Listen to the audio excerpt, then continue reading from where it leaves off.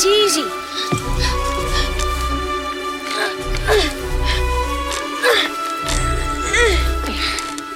Help me up.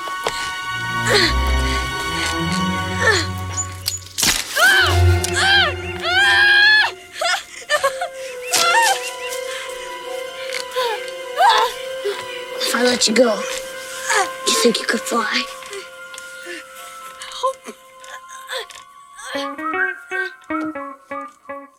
I guess Kevin McAllister couldn't fly after all. This is spoilers. Hey now. This is spoiler. He wants his family to disappear. Oh my God, it's so like surreal hearing him talk in like that same Kevin McAllister voice, but he's like saying psychopathic things. It's pretty incredible. Well, a little bit of a spoiler there, I guess.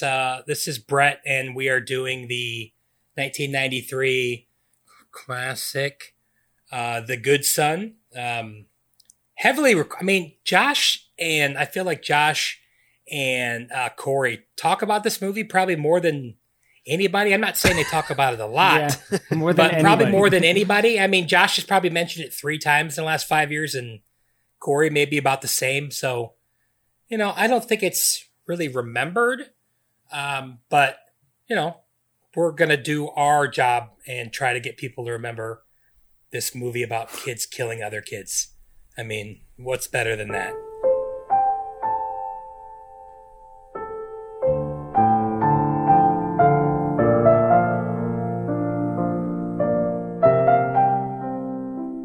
As Josh was kind of ripping on me, I do not have an opening question, so we're just going to freestyle a little bit. Why don't you go ahead and tell me, we're going to talk about Macaulay Culkin. You can tell me your favorite Macaulay Culkin movie. You can tell me your most underrated movie by him.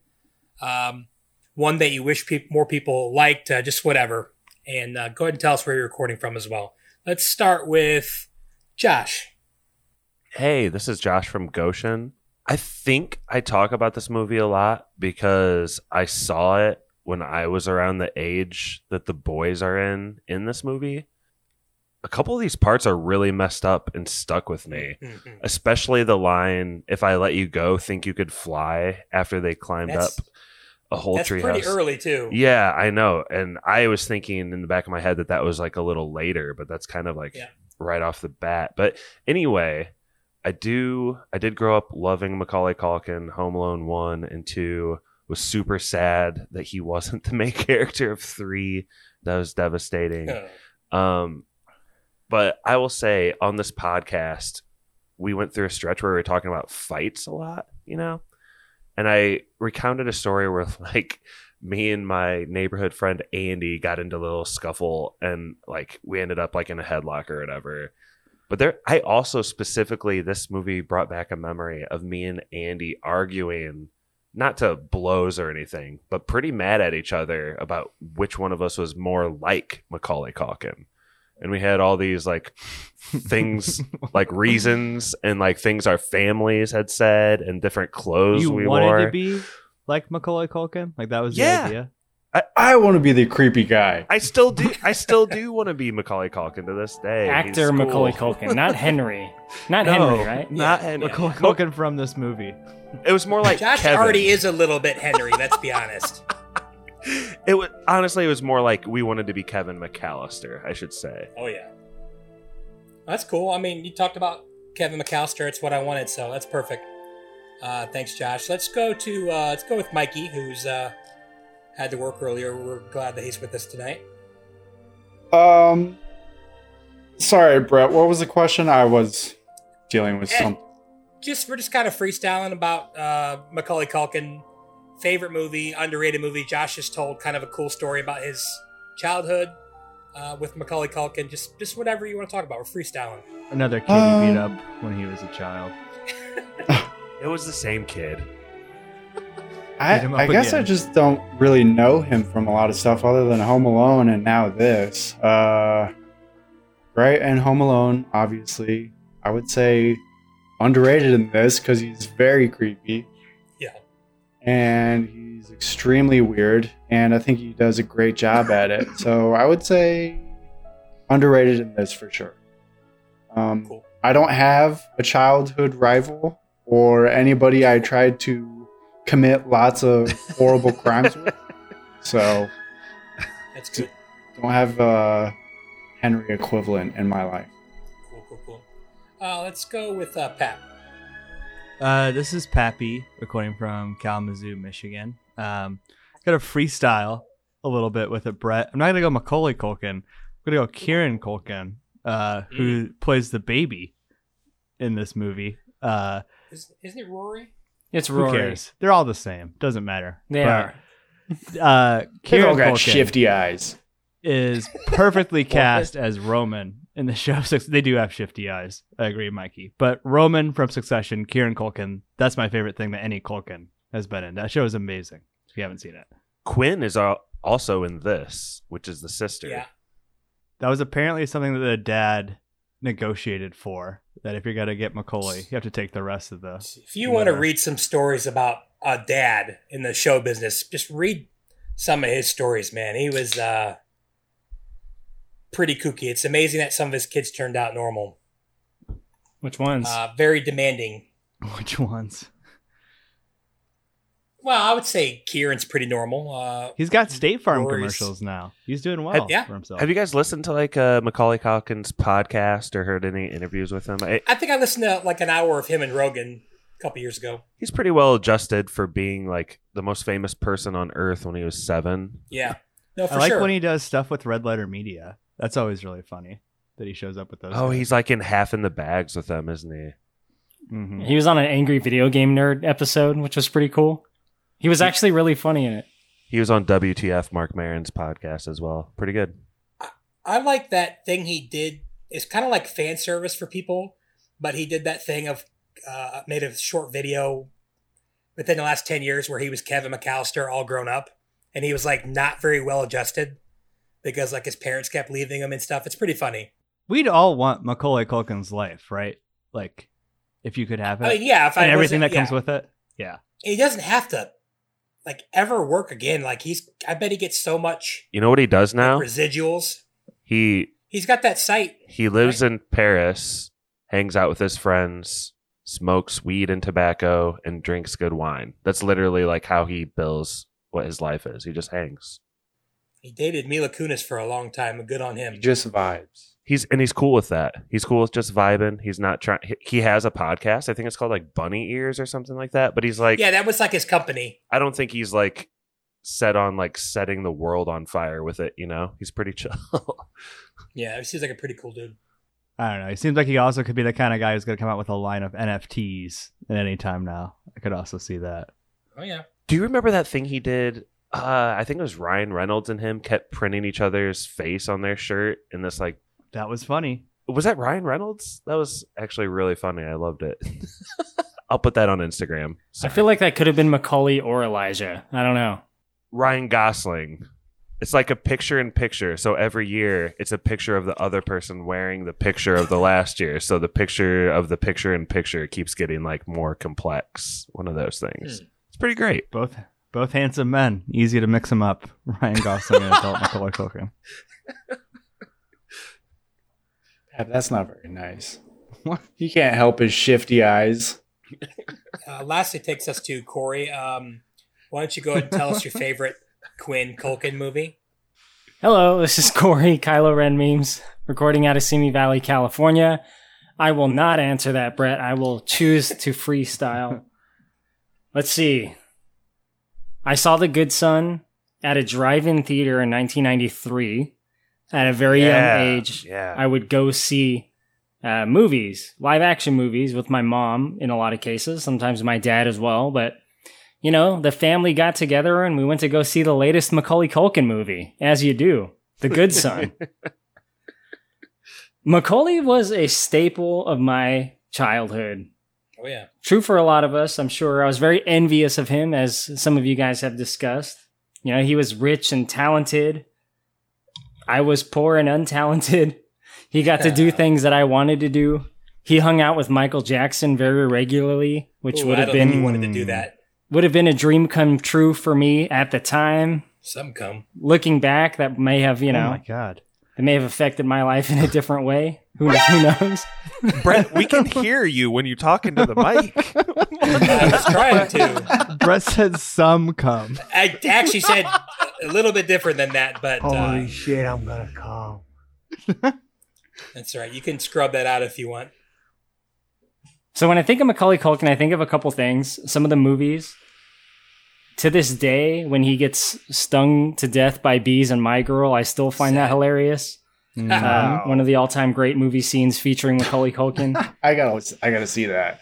It's great. It's really funny. It's sad. It's not funny at all. It's hilarious. Now I know it's funny. He was also in a movie called Richie Rich, which was really the last 90s movie he did as a kid. Hell yes. I can't believe you haven't mentioned it yet. That movie was the shit. Oh, yeah. See, Brett, it's like you said, I like to talk about things that no one else talks about to try to bring them into the public consciousness, single-handedly. Yeah. Richie Rich. I'll never forget the fact that this rich prick, billionaire kid, had a fully staffed McDonald's inside of his house just for whenever he wanted a fucking chicken nugget. Ridiculous. Anyway, that's all I got to say. Corey, Crazy. there's one line. I've watched that movie so many times. But do you remember his one friend that he brings? He just has this line where he goes, Man, this is the best day of my life! "This is the best day of my life." It's been a while since I've seen that, but yeah. This is Brett recording from Fort Wayne. I kind of mentioned it before. I think he is the best, at least young male actor that I've ever seen. I think watching him is like watching a grown up, for better or for worse. I think he's amazing. I think if there's going to be a trio of actors that just blew me away with how good they were when they were young, I'd say him, Abigail Breslin, and oh my God. Haley Joel Osment. Shirley Temple. Oh yeah, him. Oh my God, what's her name? Cat in the Hat and Dakota Fanning. I thought she was really, really good, and I just think he's like really impressive. Yeah, it's a little silly in this movie, but I think Mikey kind of mentioned it earlier. He's just like really good in this movie at being creepy. It's kind of maybe a little too natural for him, but I won't fault him for that. And I think he's really funny in Uncle Buck. I think that's an underrated movie. Wish more people talked about that. I think John Candy's amazing. So, but that being said, both of these guys were pretty big, I believe, in '93. Elijah Wood and Macaulay Culkin. So, who do you think's a better actor in this movie, Brett? Elijah Wood or Macaulay Culkin? Because I feel like I think Macaulay Culkin is, but he's got the more fun part. But Elijah Wood, this is like one of the few kids movies where it's like the kids aren't the problem with the movie at all. They're both really good. Yeah, for sure. No, they're both good. Like, yeah, I think Elijah gets to do more because he gets like the more emotional role and he gets to yell and kind of like get in your face and stuff. He's actually pretty good at that, and I think he does a lot of that when he gets older as well. I think it's saying a lot that it's even a competition, to be honest. Yeah. But I think what's interesting is now, if you look at it, like clearly Elijah Wood is a better actor and more accomplished. So at some point in their lives, they were equally the same goodness. So I wonder like what year that would have taken place that they like crossed paths. To be fair to Macaulay, like his dad and his family life like really beat wanting to be an actor out of him. So it's kind of hard to compare their journeys, I guess. You think if he still had a passion for it, it'd be a whole different story kind of thing? Yeah, maybe. I think I remember listening on the Rogan podcast a few years ago that he like didn't want to act like at all, and like his friends will ask him to be in movies. I think Seth Green's like, "Hey, I'm filming this movie in Tahiti or something. Do you want to be in it?" And he's like, "Yeah," but other than that, he's just not really interested in it. And if like you've heard about his dad, like a crazy story is on SNL. Like the dad was so unpopular because his dad made Macaulay Culkin memorize all of his lines. So there were no cue cards for like the other people to use. And it just was like a nightmare for everybody. But he wanted him to learn how to memorize his lines. And of course he could. But like he literally went into SNL and changed how they did things. Yeah, it's a commentary. he's like, I don't like how SNL looks when the actors are reading the cue cards. Right, exactly. That's exactly what it is. It's crazy. So I'm going to use my son as a tool. But like you said earlier, Josh, she's the most famous face in the whole world in like the early 1990s. Like, that's the thing. It feels like the point of this movie is to subvert what you know about him, right? And definitely. I barely remember. I did see this movie and I was young in some context, maybe on TV, and I kind of remember the marketing for it. And it feels like that was like the whole angle, right? It's almost like Kids, the movie with a Z before Kids. It's like how shocking this movie's going to be, which I don't know if it holds up that way 30 years later. You talking about, like, have you ever seen that one movie, Kids? Is that what you're talking about? Or yes. Okay. That has an S, by the way. Oh, whatever. That's what I thought. That's why I was a little confused.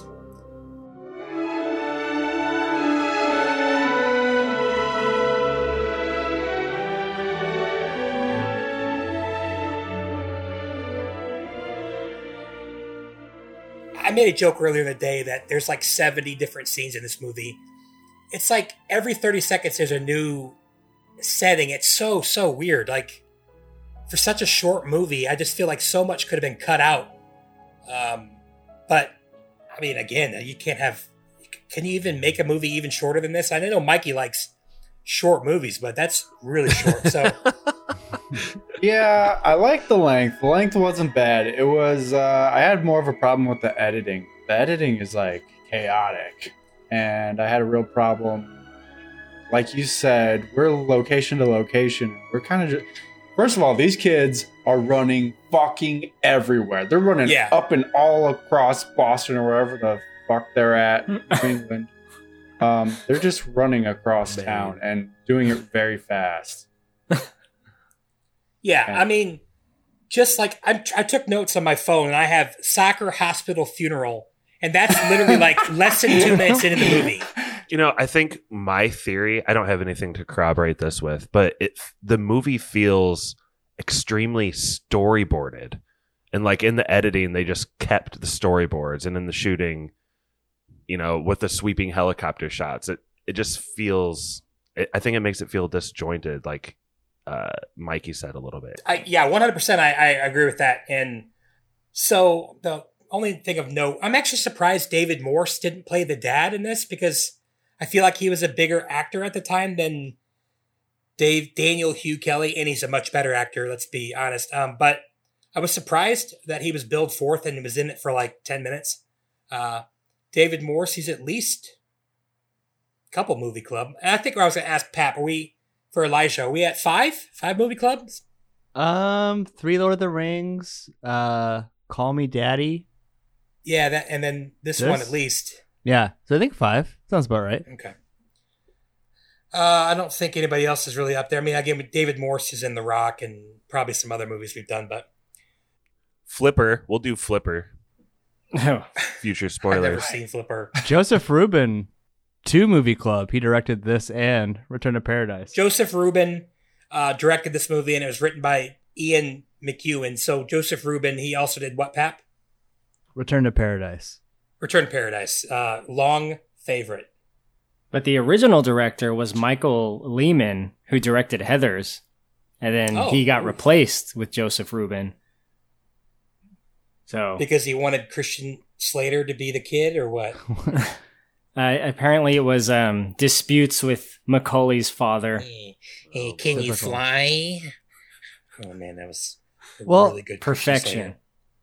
My theory is that this movie feels like a movie that like had to be salvaged somewhat in editing, and there was a lot of executive oversight because I think you were saying this earlier, Brett. It's like it barely gets to 86 minutes, which is super duper short for a feature film. But at the same time, there's like lingering shots of like a park obstructed by a tree or something. You know what I mean? Like do we think the script was like that lean, or like every scene stays weird. Too late? Like it's like you should be getting out of this shot a second earlier. So many times this movie, it's bizarre. And so many of the scenes have establishing shots too that you don't always need in a good, well-edited movie.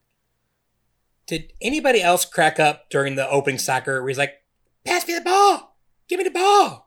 I don't know. I just thought it was really funny. I was like, oh man, they hate him, but he ended up liking him. I don't know, just a weird thing. But the first 5-10 minutes, the only main thing we see is the brother comes and he's like, hey, you need to go make this deal. We'll watch your kid for 2 weeks. He could use it. They don't really know each. I think it said that it's been 10 years. So he decides to do that. And then there's a really weird scene where... Is he on the Fast and Furious crew? One last ride. Yeah, this is obviously a deal with the Yakuza. Yeah, because he's going to Japan, right? Tokyo? Yeah, he's going to go visit Han. I think he's going to meet with Han. It has to be such a huge score. He literally says, I never have to do work again and I can just hang out with my son forever after this. Yeah, just one more job. One more drift. And then he could take care of his family. In Fast 10, they're going to edit him into the Han death scene. You know, they keep adding to it. Like every movie, it becomes more complex.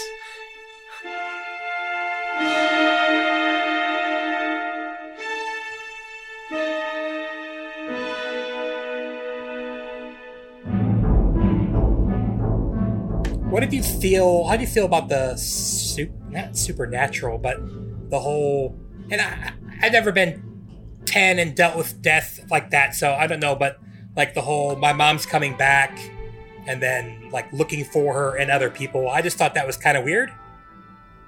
It is weird, but I can also understand a child like rationalizing the situation that happened so recently, and it's such a big thing to happen to a kid. Elijah Wood, who's Mark, you know, his mom dies very early on at the beginning of the movie, and he has not accepted it. You know, he says she's going to come back. I let her die. Yeah, he also feels it's his fault because he told her that he'll make sure that she doesn't die. So he has that weighing on him throughout the movie. Yeah, I promise you won't die, yeah. But I think it would make sense in the mind of a child, you know. At times, Mark is very much like a child. At other times, he's kind of more like an adult because I think he's pushed into that position where he has to be when confronted with, you know, heavy situations. Go ahead, Josh. Well, I know it's a Catholic pod, but there are full out religions that believe people come back as something else. Oh yeah, no, I wasn't like ripping on reincarnation or anything like that. But is the way it's displayed in this movie, it felt like his mom could have done him a few more favors, I guess. Yeah. What? What are you talking about? He's a confused kid. I do think there's one thing where it works, and it draws him closer to Henry's mom. But in such a weird way, though. Like, he literally believes that it's his mom possessing her or something. I mean, and let's be honest, she's a little better looking than his mom. I mean, R.I.P., but... The mom from the Santa Claus. Why does he want to bang his mom? You got the hots for Santa Claus mom, Brett? No. There's a lot of Freudian stuff in this movie, for sure. Yeah. The first note I have after all that stuff, other than I put a lot of really short scenes, is Henry is creepy. Pappy, why don't you go ahead and describe to us the first time that Mark and Henry meet and the first time we meet Henry and how normal that is.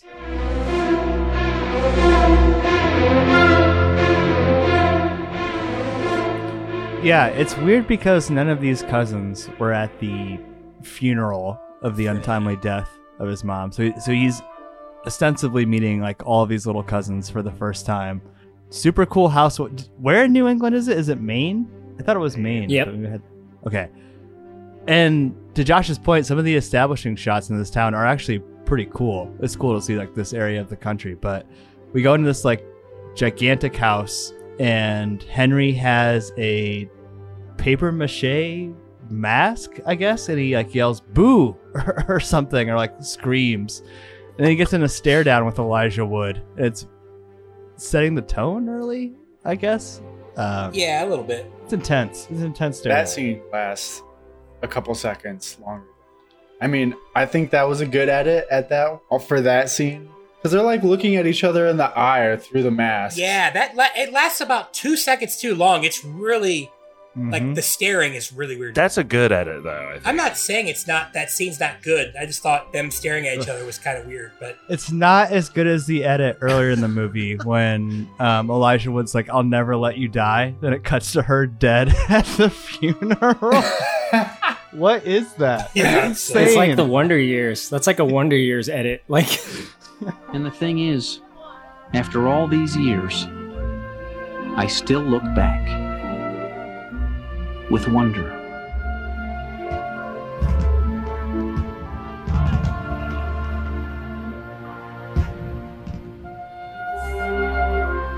Hey, Dad, wanna play catch? I'll be right there. Oh, Winnie Cooper, all time. One of my favorite scenes is right after this, though, Brett. When they sit down to eat, like Mark's dad is there for like one meal one night, and they eat. And right when they sit down, Macaulay Culkin just like kicks the shit out of Elijah Wood's leg. But he kicks the shit out of him back. And you're like, hell yeah, little dude. Like, they're having the time of their life at the same time. Yeah. I thought that was really cool, actually. it is cool. I think everything, though, about Henry, and this is very early on in the movie, is slightly off, right? You guys talked about how close he gets to Mark when he's wearing his creepy Leatherface mask. And, I had a Freddy Krueger mask when I was a kid, and I like to, pop up when people came over to, show them that I was wacky or whatever. But, how close he gets to Mark is a sign. And then when Mark kicks him under the table, the face he makes is another sign. It's like he almost seems to enjoy the pain. But, those signs are meant to build this tension, right? Of when Macaulay Culkin is going to snap and do something super violent. And the movie kind of fakes this out a little bit for the next 30 minutes. But I'm not, something about this movie, I don't get nervous when I watch this. You know what I mean? We just did Uncut Gems a couple weeks ago. I get nervous watching Uncut Gems. Yeah. I don't, you know what I mean, Corey? When you're seeing this, I know it's a good moment of characterization, but is it building tension for you?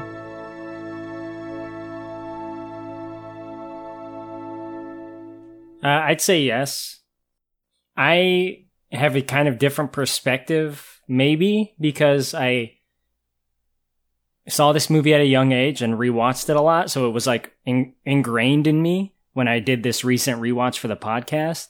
So it's hard for me to shake some of the older feelings I have from my youth when I saw this movie. This movie is not for kids. It's a rated R movie. But assuming it was for kids, I think it would have that effect on kids as opposed to adults watching it for the first time. So Pappy doesn't get nervous when he sees a 5-year-old girl underneath the ice. That's not what I said. Just another day at the office for old Pappy. Not only did I see this movie when I was a kid, I'm 100% sure that clip was shown to me in a classroom at some point. It's be careful on the ice. This could happen to you. Oh my God. Be careful around Macaulay Culkin. Your brother could be evil. That's the clip they should show you in school. Elijah Wood saying, "You don't believe in evil? You should be." That's the good shit.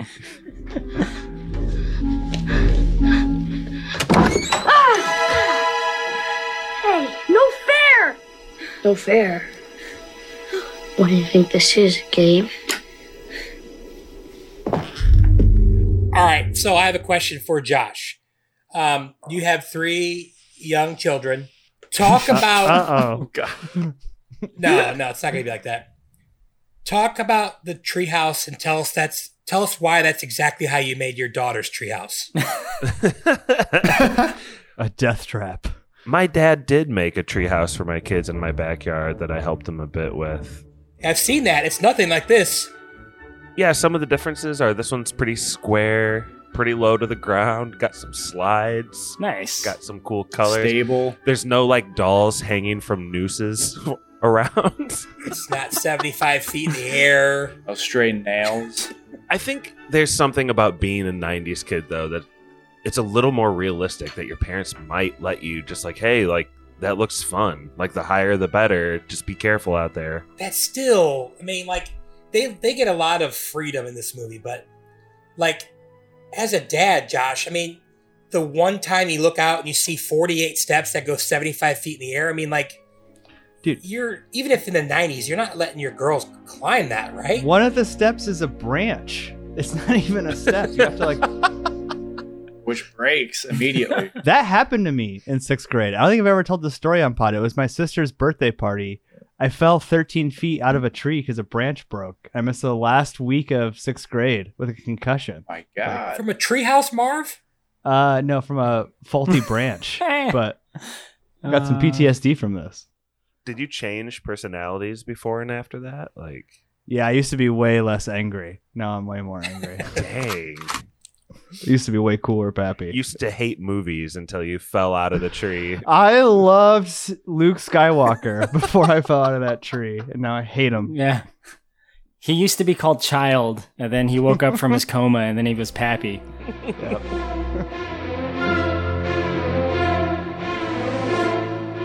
So yeah, and I feel like once you get in the treehouse, like it's not like the danger stops. There's like nowhere to stay.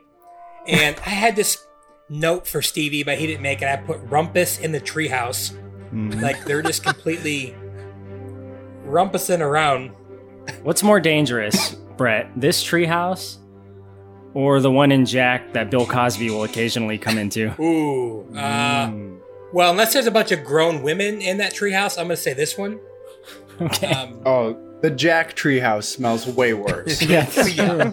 Well, yeah, it's got a 40-year-old man in it. At least the Jack treehouse has Playboys and stuff. I mean, this just has, don't go that way, you'll fall to your death. Don't go that way, you'll fall to your death. I mean, at least it has a rope that goes down. I mean, yeah, this is a little bit of rope. This is Bridge to Terabithia waiting to happen. You're right. Oh yeah. So we could count how many crimes they commit this first day. So they go explore. I mean, yeah, I think, was it Mikey brought it up that they just run. They're running all over the place. So much running. Oh, so much running just to get that one cig and just smoke 2 puffs of it and toss it down a well. Just running across town. Can you name some of the crimes they committed this first day after the treehouse? The way they opened the crab legs, the way they opened that was a crime in itself. Yeah, that was the night before, right?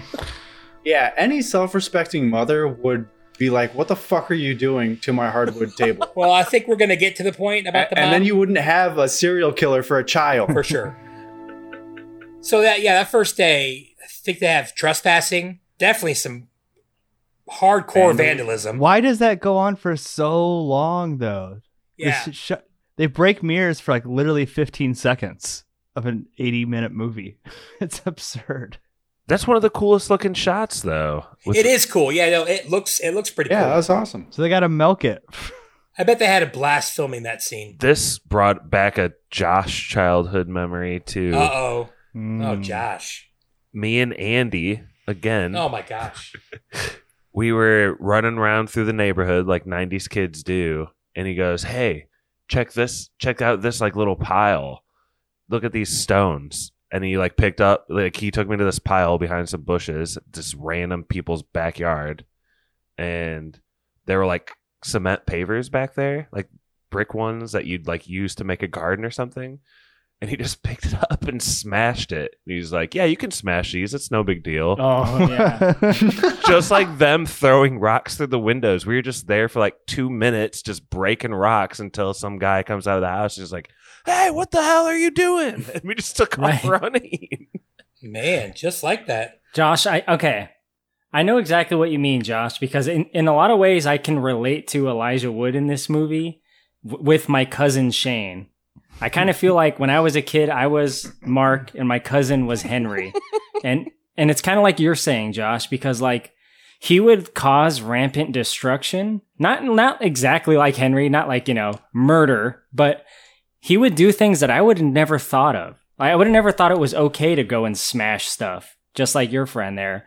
Or he would like kind of, I don't know how much I should say, but like in a way he would kind of like torture animals. Oh. And like it's something that never like really crossed my mind. So like yeah. Corey, you're a smart guy, like you know what that's a really early sign for, correct? Yeah, and it probably sounds worse than it is. I'll get specific, I guess, so you guys can decide for yourself. We used to go fishing in what we called the creek, which I'm pretty sure was just a sewage runoff where there was water and there was crawfish. Ooh, we talked about this in Lord of the Rings. Mm-hmm. So he would take the crawfish that we would catch and he would put them in a bucket, and I'd be like, okay, what are we going to do with them now? And he would go to the roof of our apartment complex and just leave the bucket sitting there on the roof for them to roast in the sun.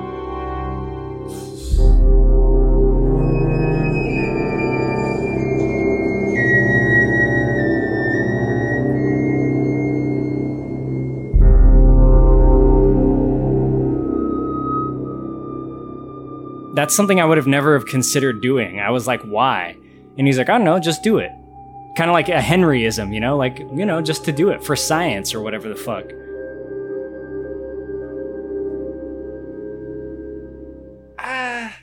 That's like burning ants. And like my late uncle wasn't like a psycho, but like they used to catch frogs and like rip their legs off.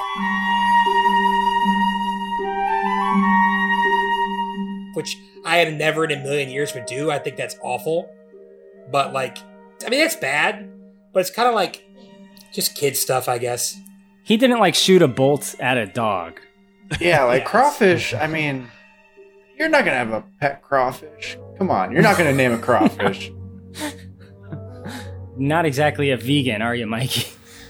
If he was staring into the bucket creepily like Henry, smiling, watching them breathe their last breath, that would be pretty creepy.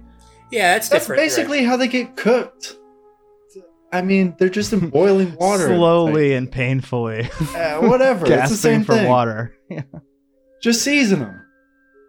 I believe in the book I read about amazing facts, like, I think, what are those called? Are they arthropods, crustaceans or whatever? They don't have pain receptors, I don't believe, so it's probably not bad. Like, people talk about that in lobster, like how they don't feel that. They used to say that about infants. Human infants. No, infants just don't matter.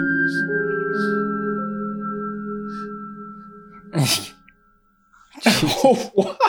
That's not what I meant. I didn't mean that at all. This is getting so weird. I'm so sorry, guys, for bringing this up. It's very topical. That's all right. I mean, this plot's pretty thin.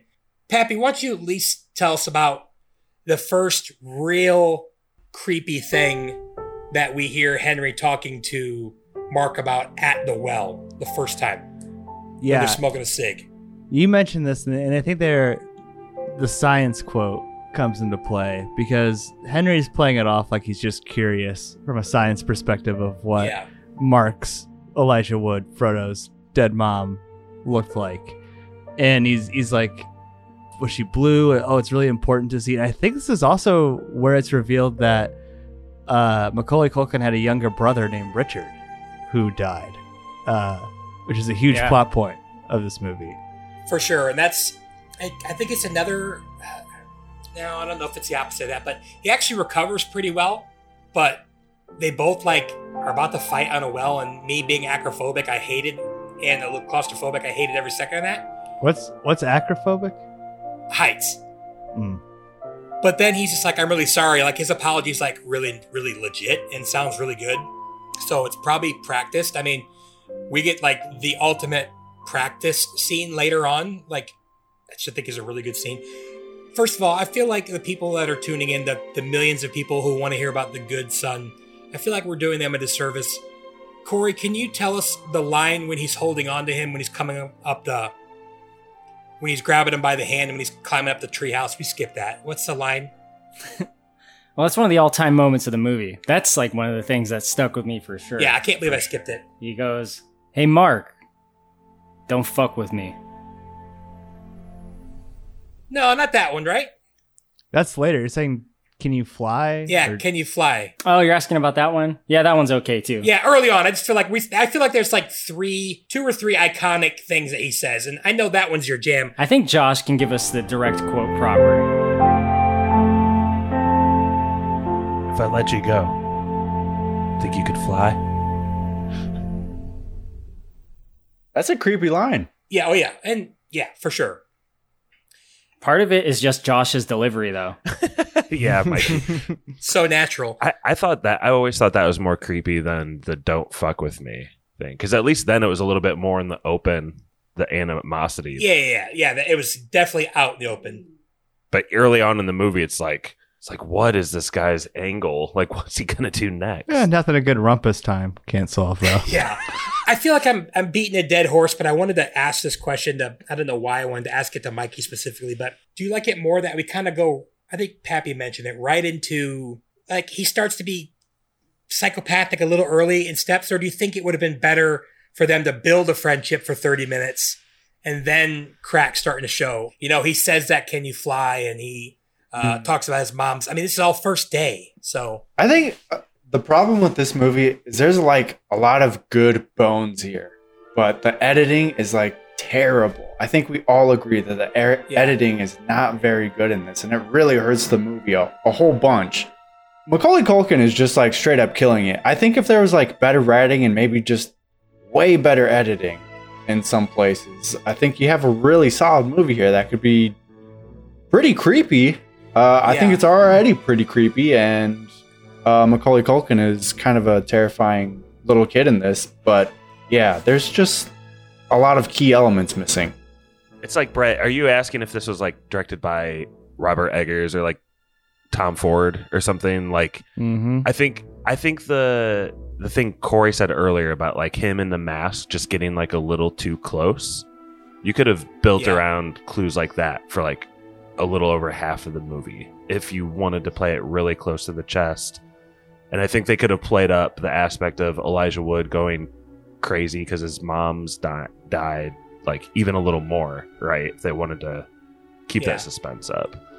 But I don't know. I got a lot of A24 vibes from this, just in that there's like some kind of underlying trauma, but then there's like a horror story on top of it, like very like Hereditary or Midsommar or something. Like, my question would be is, why is this not from the mom from the Santa Claus's perspective?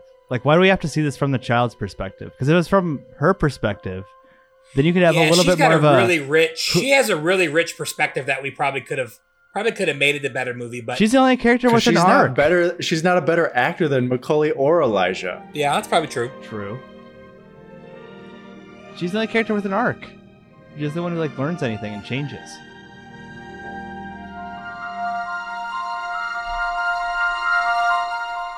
The director Joseph Rubin, and the reason I say this is like he directed a movie that I've seen once, and it was really creepy.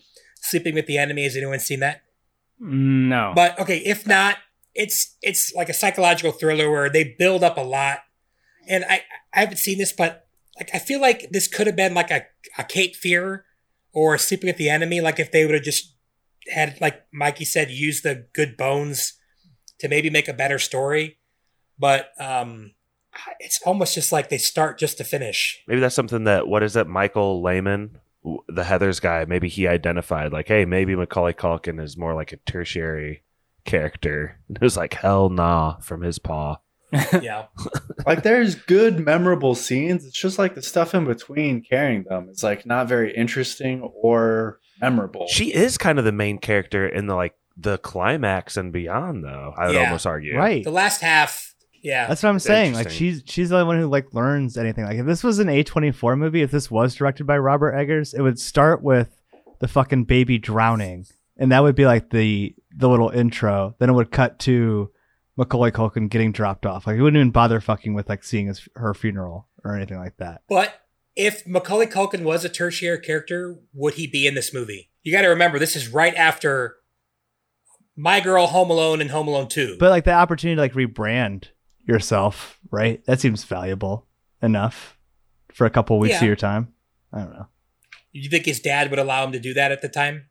I don't know much about his dad. From what you've told me, it sounds crazy. It seems like his dad forcing a rebrand. Like, look how much stretching and different type of acting Macaulay can do. He's not just the cute kid anymore. It feels a little bit creepy, like this is his dark phase, and he's now 8 instead of 7. It's like, yeah. Remember back when he was just a cute kid that would kill you in Home Alone? Well, guess what? He's now a cute kid that'll kill you in The Good Son. He'll actually murder you. Yeah. He's got a whole new bag of pranks. He's the collector. This is the beginning. Just as a Pap, I don't know whether this is true or not, but Jesse Bradford, who I think is the guy in Bring It On, was supposed to play Henry apparently, but Macaulay Culkin's dad wanted him to be in it, and he threatened to pull Macaulay out of Home Alone 2 if he wasn't cast in the movie. So, like, that's just a little hint, a little taste of what he was like. So, like I said, this movie feels like a lot of studio decisions, and like somewhere a really cool creative vision got a little fucked with. And it says the original director, Michael Lehman, was replaced due to clashes with Macaulay Culkin's father.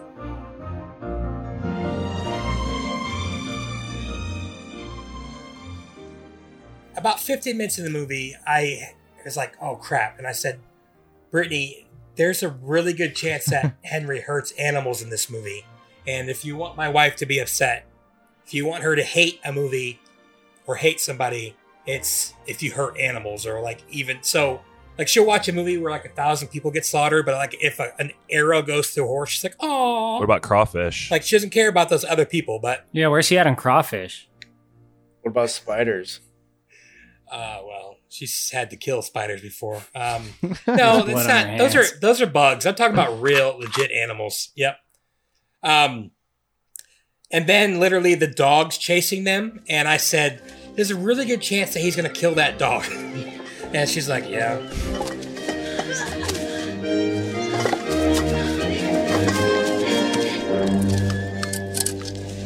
Status. System Norman ready.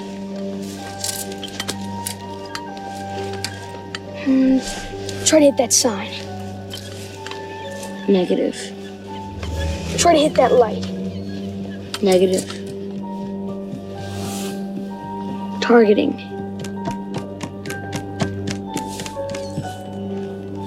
What are you doing? What are you doing?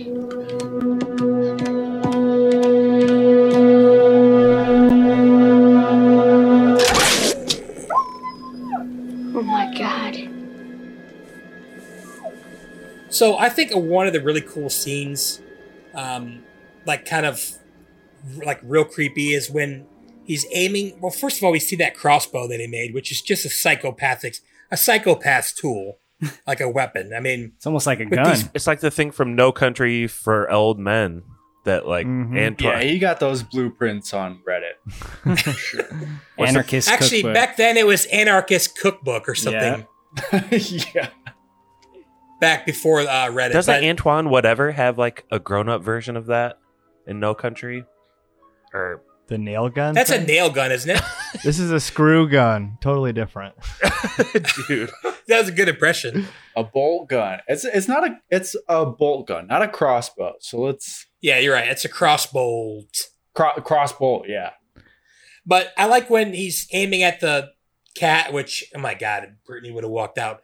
And he's like, just scare it. And then he shoots it and he does miss. And then like he mutters to himself, I don't have the sights right or something like that. Like, that's for like, holy crap, this dude is crazy. I mean, you knew he kind of was anyway, but how do we feel about the psychiatrist? Shoehorned or necessary or kind of in the middle or? I kind of expected her to die. Oh, definitely. But like when Henry later on like gets her on his side, he was either going to kill her or get her on his side. So once he got her on his side, I was like, oh yeah, he's not going to kill her. But like, how do we feel about her? The weird thing with her whole subplot is I actually really like that Elijah Wood is saying things that would make her think that this kid's fucking crazy. You know what I mean? And that tension of like, you know, he's like speaking in hypotheticals. Like, let's just say I have a friend who's evil and likes to hurt animals. And the psychiatrist could be like, oh, yeah. Oh, yeah. So this is maybe like a part where they could have expanded on her, I guess, maybe? Maybe, yeah. Or like, I don't know. It does feel shoehorned in. I feel like maybe there just wasn't enough scenes if you're going to try and do this.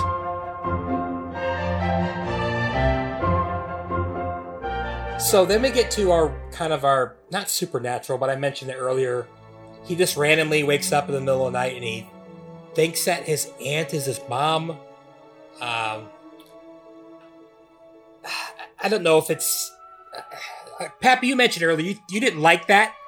I hate this fucking subplot. I don't get it. I don't get the point of the whole reincarnation thing. Well, Corey or Josh mentioned it.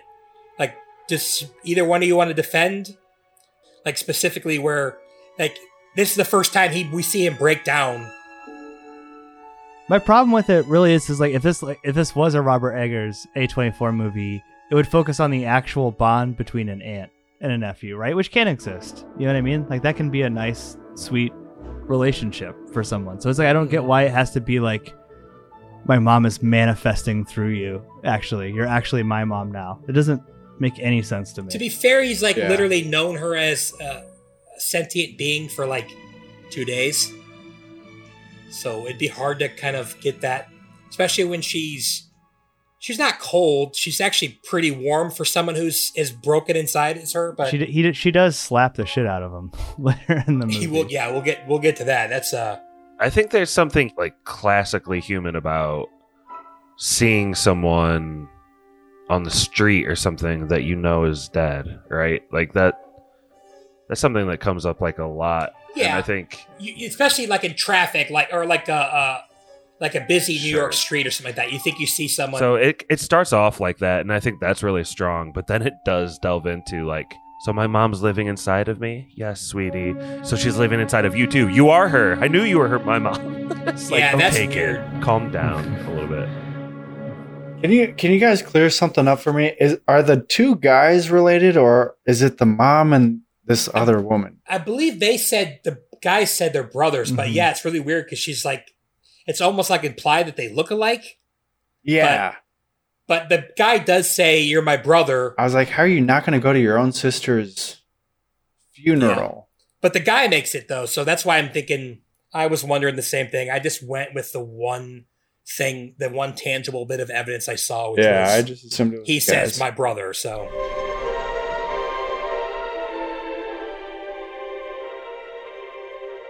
then we get to the body dump, which is like the first really, really, really bad thing we see him do. And he says, it was an accident.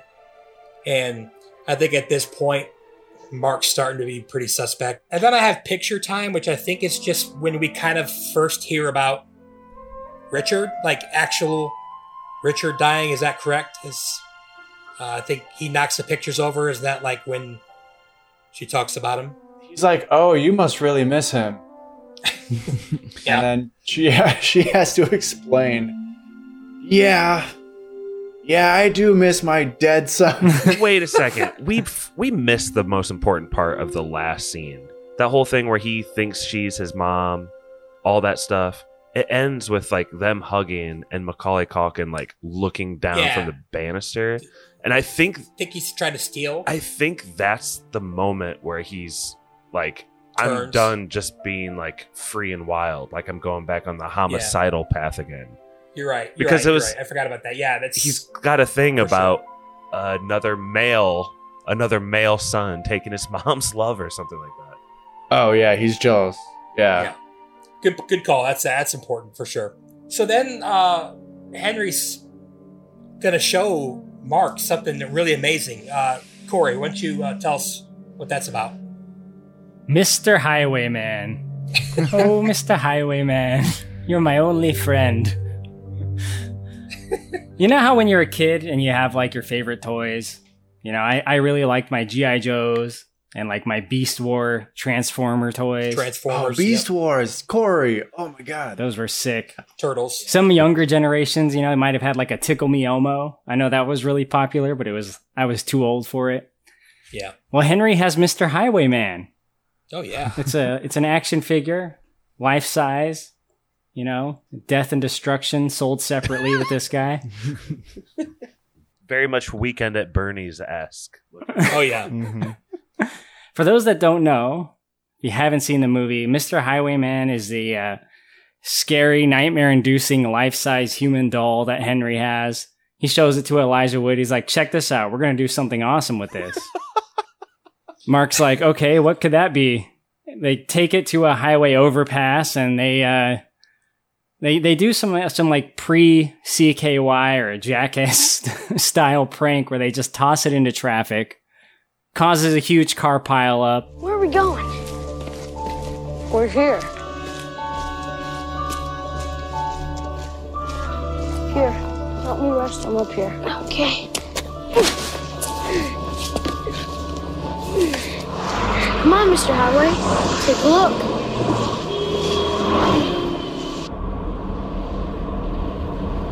Poor Mr. Highway. He's thinking about the end. He's had enough of this terrible life. What? Say goodbye. No!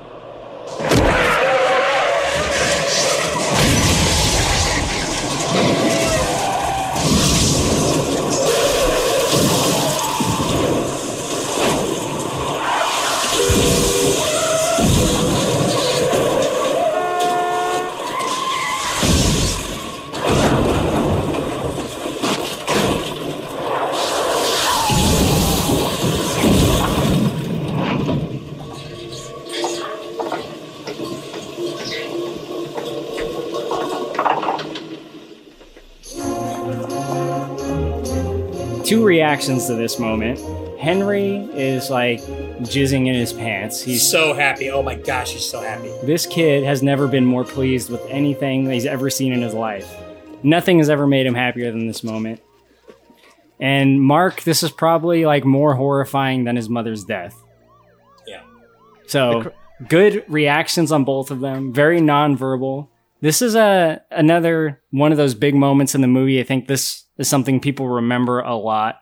I read somewhere online that this actually had happened in real life, like a year earlier or something, with some other kids, which is nuts in itself. This is a common thing. I had friends in high school who did that with pumpkins and stuff, and I hated it. And they're lucky that they like never killed anybody.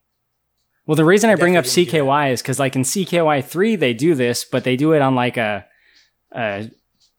just a regular road, and they just toss it in front of one car. So it's not like going to cause multiple car accidents. It just hits the car, and then the car stops. Not a good idea, not a cool thing to do at all, obviously. But good for the movie, definitely, because this is really the highlight of the evil that lurks within Henry, I think. Yeah. Also, one thing I thought was funny is I swear they show 23 cars crashing, like 23 different collisions, and then they show like 6 cars. The sound design, there's so many wrecks during the shots where they're like, Henry's looking super pleased and Elijah Wood's looking horrified. Like, you just hear like wreck after wreck after wreck after wreck. Like it looks so cheap and bad. It's the bridge scene from Maximum Overdrive, the very beginning of that movie. Yes. But also another thing that we could be seeing, Corey, is he also realizes that he just entrapped Mark. Like, he knows this is going to throw Mark over the edge, but he's also like, go ahead, I already have a plan. Mark is dumb. You did this. You did it with me. You're complicit too. I mean, like, he just really eats all that up. And you see that a little bit when Mark like tries to tell his dad what just happened, but he doesn't do that. And then we just get like the most random fight. Josh, did you ever tease your brothers like and be mean to him like he is mean to his sister? And have you ever gotten in a fight with your brother where you grabbed each other's ears? No, man. I think that's a pretty disturbing scene where he grabs his younger sister and he's like abusing her like a dog and telling her never to come in his room again. That's pretty creepy stuff. Does that not put you on edge, Pap? I feel like that's pretty good creepiness right there. I almost kind of wish they went a little bit further with it. I don't know. Like, all he does is say, like, no. I mean, like, right? Like, this is supposed to be shocking. Like, he doesn't, like, actually hit her or anything. He just kind of, like, gets in her face and yells at her. For an R-rated movie, it's pretty underrated. Or under. He grabs her. I thought that was kind of shocking. Yeah. Plus, it's really sad. She's excited to hang out with him. But then they, like... There's a lot of hair grabbing in the scene. Like, what's tension building? But they're like just pulling each other's hair. It's so stupid. I feel like you have no empathy. Like, Mikey's right, or whoever just said that. Like, she's a sweet little girl coming up to like tell her brother and her cousin she's excited, and he just literally treats her like a shitty dog. It's pretty fucked up. He grabs her by the ear, right? Yeah. Like he yanks on her ear or something, right? I was pretty shocked It by is something it. like It's that. gross. Yeah, that would hurt so bad. But yeah, I'm not saying it's Yeah. good, but I'm saying it doesn't look great either. It's just I don't know. I'm underwhelmed by it. Like I don't know. This is an R-rated movie, and then we have a bunch of hair pulling. What are we doing here? Pappy has seen too many like wrecked videos on Faces of Death. Oh, Pappy has seen some horrible shit. Yeah, we used to have Death Gift Fridays in the group thread. We don't do that anymore. But You used to have Death Gift Fridays. I don't know. Pappy's watched 120 Days of Sodom too many times. He's desensitized. Listen, I think the dynamic between the Mark and then his two cousins is pretty good because he does genuinely like care about her, and like I think the hide and seek scene does way more for me because at that point it's like, oh shit, Henry's gonna like fucking kill her. I like that scene a lot, actually. yeah. That's actually my next note is hide and seek, and then one of my favorite lines is "No fair. What do you think this is? A game?" Line from the But trailer. yeah, that's actually pretty creepy. Yeah, trailer line for sure. Trailer lines always bug me a little bit. The scene directly after that doesn't make any sense at all. He doesn't like hurt him or anything. He lets him go, and then they're running through the house again. It's weird. Mikey, he can only kill her one time. He has to draw it out as much as he can. Oh, yeah. It's the editing. The editing is not great. Well, and it's like why He's tickling her. are the parents even gone all night? Like she's like, I'm not gonna After be gone long. Oh my god, that's the thing, Pap. These are bad parents. First of all, this mother. Yes. Why are they Cut her leaving? some slack. She's broken. They're millionaires. Hire a babysitter. These kids have way too much independence. It's the 90s. Way too much independence. They're like 11. I'm pretty sure there were babysitters in the We 90s. never had babysitters. 11 at most, and they're watching over this even younger sister for the whole night? That's insane.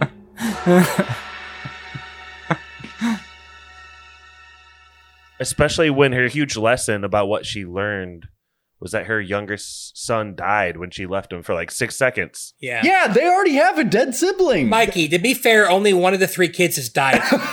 Yeah, we're 2 for 3, baby. We got Yeah, 2 out of 3 ain't bad, you know? So That's what Josh was saying about the storyboards thing. It's like they had a scene where it's like, okay, we want them to play hide and seek, and the parents are gone. Yada yada yada. They just leave all night. Don't worry about it. It's so stupid. As a parent, you would never leave the house again. You would never. There's just no way. This made me wonder, like, dead sibling aside, was it the time or was it just like my neighborhood and my area where like pretty much all the kids were unsupervised all the time when I grew up? all the time. That's how my neighborhood was. We were out playing kick the can at like midnight. I mean, I don't know. I have very few memories of having a babysitter. It's just a tough. I mean, like I know you said dead sibling aside, but it's like the mom's whole thing is she looked away for 2 seconds and the baby dropped Right. or died in 6 inches of water. Like that's totally inconsistent with her character. Just be like, To have be a good fair, night. See ya. To be fair, the baby was murdered, so it's not really her fault. She doesn't know that though. She doesn't know Yeah. that. That's what I'm Okay, saying. so Pat, do you think this would be better?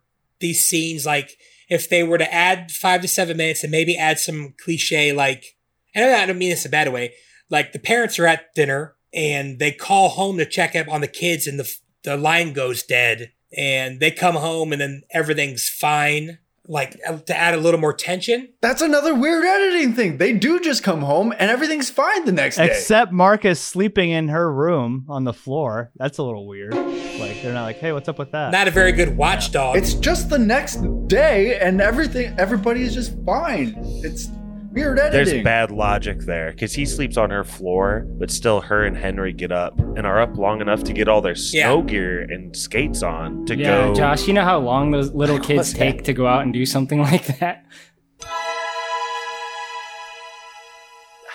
It's her room. How loud she would be getting all the drawers and getting her coats out and stuff. That's a good hour and a half of getting ready. And what? These kids wake up at 7:30 to start a 1,000 piece puzzle, so they're out the door at 0900 a.m. to go skating. These kids are fucking insane. Yeah. Who's up that early? Like, did nobody have a Nintendo back then? Yeah. Mark had a Game Boy. Blowing up the universe. Oh, because they do the Shining line, don't they? They do that line about if you ever get tired of bombing something, which is from The Shining. Oh, it is? Something similar to Blowing that. up the universe? I think it's the line. Yeah, that's what it is. He says, if you ever get tired of bombing the universe, and then in The Shining he says, did you get tired of bombing the universe?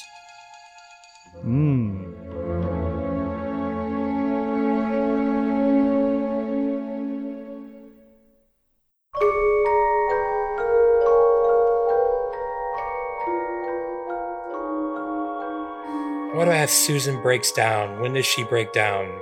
I think they have like an argument, and this is like the whole subplot with the room or whatever, where the dad wants to throw away all the toys, and the mom is a little sad still. Doesn't want Mark to sleep in there. Oh yeah, I did skip that. Richard's room. Yeah, she gets sad and then she breaks down. Yeah, and then I think he says like how that part is messed up. It is messed up. What about the spot where she goes to ponder? Ooh. She just needs an orb. Dude, I was thinking that the whole time. The orb pondering location. Prime time spot right there. Corey, we're on the same page tonight for sure. You fucking A, bro. What's that from? Everything. What's the orb? The pondering of the orb? What's it from? Yeah, I don't know what that is. It's existed since before time itself, Brett. Brett, all guys want an orb to ponder over, okay? If you had an orb, would you not go to that exact spot to ponder it in Minnesota? No, I would not. She's got a hell of a setup right there for pondering an Terrified of that spot, but yes, I get it. I get it. The establishing shots for how annoying they are, they actually look pretty good. Like I like the shit in the desert. Yeah. I like this shot. Like I like the shot of Maine or Nantucket, wherever it is. What is the shot in the desert? Why is he out there? That's where they live. They're driving across country. I mean, I'm talking about the last shot, the very last shot where he's just like staring out into the Wild West. They needed, they had that footage and they had to figure out a way to end the movie. So they had Elijah Wood come back in and read a narration and slap it on the end. Yeah, we'll get to that. So Josh, you had mentioned it earlier. Why don't you go ahead and talk about the ice skating scene and how long it takes people to help Connie? Well, to be fair, they find axes pretty quick, I thought, but Macaulay Culkin starts spinning his sister around and around, throws her on the thin ice section, and she's like bobbing up and down, reaching for help, and he is like giving the most pedestrian effort ever to pull her back. Of her hand. I thought the camera work on that ice skating scene was really cool, personally, but like how fast he was going and the shots of that. But I love the power slide he does as he tosses her towards the thin ice. This kid is a figure skater. What is he doing? This kid is like... Yeah, he's really good at skating. He is amazing. I don't like seeing that girl underwater, though. I mentioned that earlier in the pod. It's scary. Yeah, they put her through the ringer, didn't they? Can I ask you a question, Corey, though? Because we breeze over the scene a little bit, and that's fine, Brett. But that scene where Macaulay... So he's always inflicting pain and loving it. So in this scene, he does it on the thin ice and like trying to kill his sister. But in that previous scene, he like brings up his little brother's death in a way that like throws Mark under the bus, while at the same time triggers all his parents' insecurities, and like for sure the little daughter is sitting there like getting traumatized. Like that is, even though there's no violence, is like one of the most evil parts of the movie to me. Yeah, that's my bad. I actually skipped that. I skipped my note says Richard's room / Henry is evil, which is the second time I put that. I mean, that's like, for that age, the manipulation on that is insane. There's something about the way that dawned on, like, I didn't realize that's why he brought that up at first either until about 2/3 of the way through the conversation. And I don't know, this pretty horrifying. Yeah, for sure. That's a good scene. Yeah, I didn't think about that. And that like really opens up. The parents seem to have a really good marriage, which they probably still do, but like that's the first crack you see in it. He acts like he's moved on. She kind of criticizes him for, I do think about it. I think about it all the time, and it makes Mark kind of look like a liar at the same time. Yeah, it's a perfectly planned. We're both bad parents. Terrible people.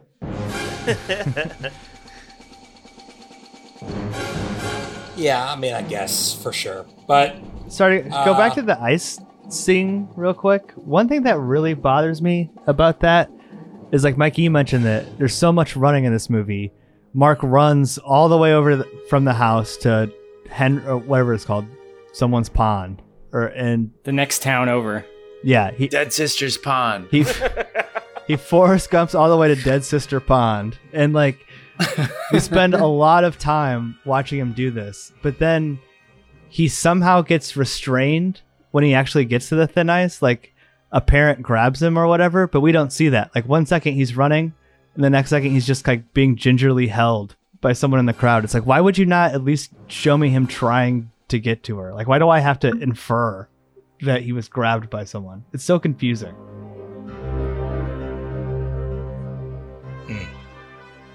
I mean, he gets cross-checked by like a million kids with hockey sticks. Yeah.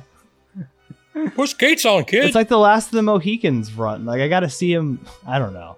It's just weird that we don't see There's like 300 people on this ice that apparently has a whole section quartered off to not skate on. So it's a bad look all around for everyone involved.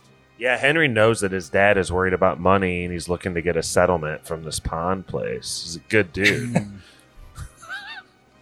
Yeah, the dad hasn't paid taxes on this mansion out on this seaside bluff in 10 years. They owe a lot of back taxes. The court will now hear the case of Henry's dad versus Dead Sister Pond and Company. All right, Pat. So this is the moment you've been waiting for. So Elijah goes and tries to talk to Susan. What happens there? I don't know why this is the moment I've been waiting for, but he does the thing that you would kind of expect a kid to do. He's way more composed than your average kid. He's a very precocious kid, but he kind of slow ball reveals to him that he doesn't think it's an accident, that he's seen Henry do some pretty fucked up shit. And Susan doesn't take this news well and strikes him across the face, then immediately hugs him afterwards, which, again, I think Susan's the most interesting person in this movie. I want more of her. Like, I don't hate the scene at all. I think it's like pretty compelling. I need more of the bad mom. She's had a rough time. I think a kind of a not dark, but like the implication of the scene is pretty dark, where Henry creeps into the room to Connie's hospital room and he's literally going to kill her. Or at least we think he's going to kill her, and then the mom's there. Oh yeah, but he's gonna cuckoo's nest her with the fucking pillow. Mm-hmm. Yeah, he's always got a plan though. Like he's like, I was worried about her. I walked over here. I wanted to see her. How does his own parents not know where he's at? He's on foot. Again, he's on foot. He ran. Apparently, God. He ran. Yeah. And did you guys notice that he wears 2 different shoes? Yeah, they're supposed to symbolize good and evil, black and white. Just think about what this kid's going to be doing once he starts riding a bike or gets a car. Like, he's going to be... Yeah, this kid needs to go mobile. Yeah, he's being held back by just running, but apparently he's amazing at running. He's got all of Maine right now. He's easily going to start dipping into New Hampshire, Vermont, Massachusetts. Yeah, the crime radius is just increasing. I don't know how his family has survived this long. Yeah, why is he now turning evil? Just because he has like Elijah Wood to like pin stuff on, or what? Well, he's obviously always been evil since he killed that baby, but... Oh, come on. Everybody gets one. Everybody gets one accident, one sibling accident. Everybody gets pranked once. He only pranks once. He killed the baby strictly because of the rubber duck, right? Like, that's...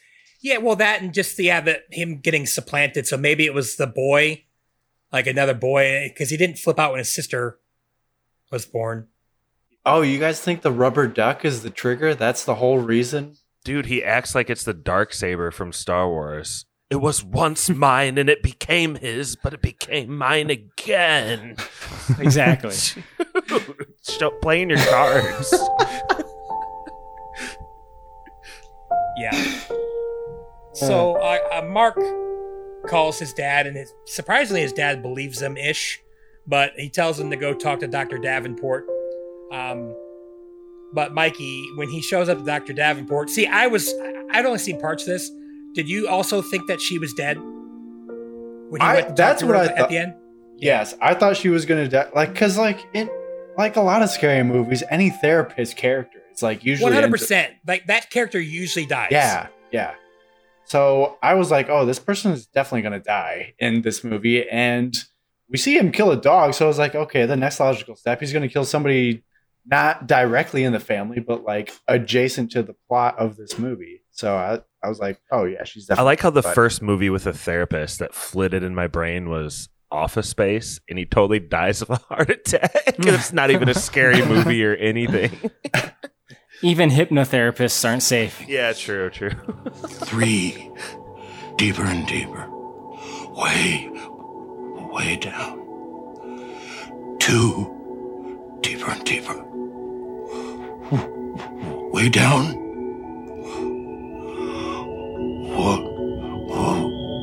1. Oh my God, Dr. Swanson!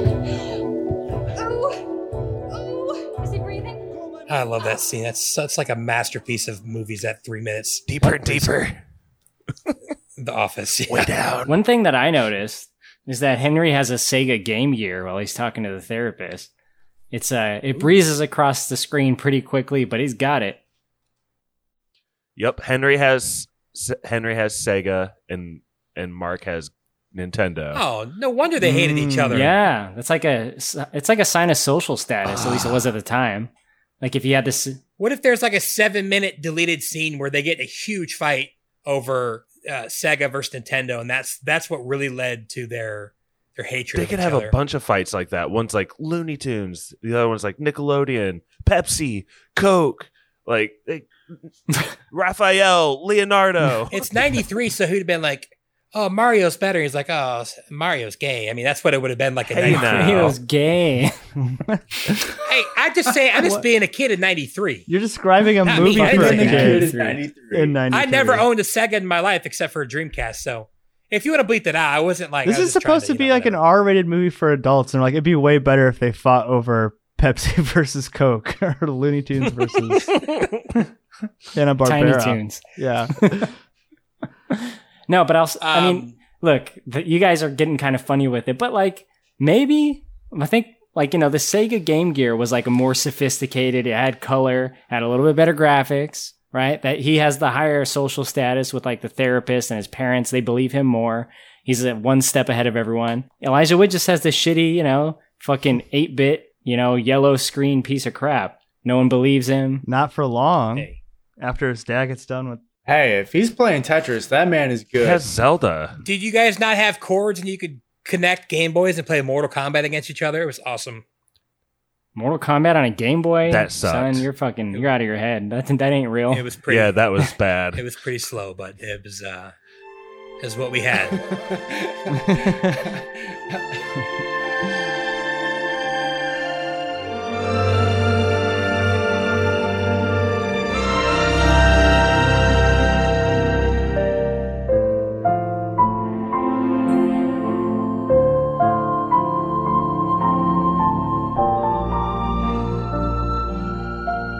Yeah, so, I mean, now that Corey's insulted every Nintendo person, Henry's there and he's laying more groundwork. He's really, really messing with Mark. Kind of doubling on what Josh was talking about earlier, even though I wouldn't really know, but Mark's what if someone was this and someone was that? But now he's there kind of telling Dr. Davenport that Mark's kind of the crazy one, and he's just a master manipulator. And next thing I have is Treehouse. How do they get to the Treehouse? Corey? They go up a rickety ladder, don't they? Look, Elijah Wood's just sulking, and then Henry comes to gloat after the therapy session. He's like, I love therapy. Okay, that's what it is. And then that's where... It's already been done. Sorry, you get one, Brett. Okay. Well, you blew it last time, so... Come on, Corey. Anybody? One okay, more. Yeah. One more. All right.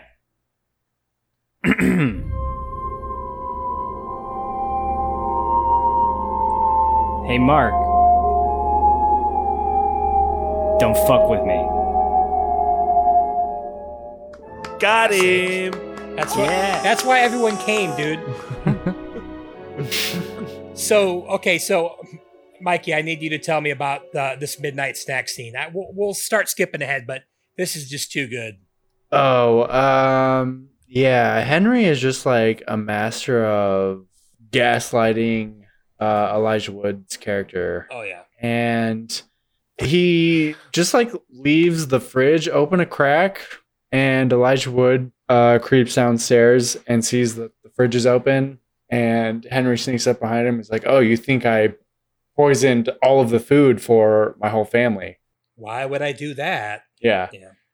Because he's made it pretty clear that like he's trying to kill at least his sister. And Elijah Wood just like starts dumping everything into the garbage disposal, and Macaulay Culkin is like ran up the stairs, and he like opens the door to his parents' bedroom, and he's like, "You guys got to check out Mark. He's really fucking losing it." Verbatim. Yeah, and then his mom and dad run down there, and then they're like, they see him just like tossing everything into the garbage disposal, like in a frantic. He's going at it too. Yeah, like, he's panicking. He probably would be fine just throwing it in the sink with the water running, but no, he's got to get that down the drain too. Like he's got to make sure they won't reach in the sink and re-eat that food. You know, he's really going at it. Yeah, I noticed at one point he's trying to grind up like an individual carrot. Like Henry's gone through with a syringe and like injected a full carrot with arsenic or something. He's taken over by the madness, okay? The ring has turned him. He doesn't know what the fuck is going on. He's just, all food must go. All right, guys, we're almost there. But Josh, I need you to, what is Henry practicing in the mirror, and what does Mark loses it again? So can you just explain this quick scene? I think it's really important. Yeah. So we come back to a scene where we just a great cut on action, I'm sure. Back to the bedroom, and Macaulay Culkin is sitting there looking in the mirror with tears streaming down his face.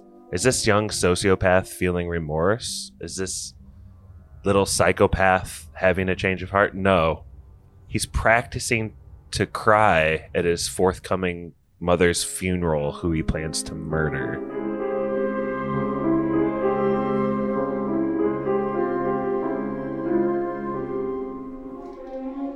And Elijah Wood's like, I like my aunt a lot. My mom. In fact, your aunt is 1/10 my mom. So I'm gonna take these scissors to your neck right now. And Elijah Wood gets nasty. He's like, I could kill you right now, motherfucker. Yeah, he gets the scissors in his neck. He's like, do it. I want to feel you inside of me.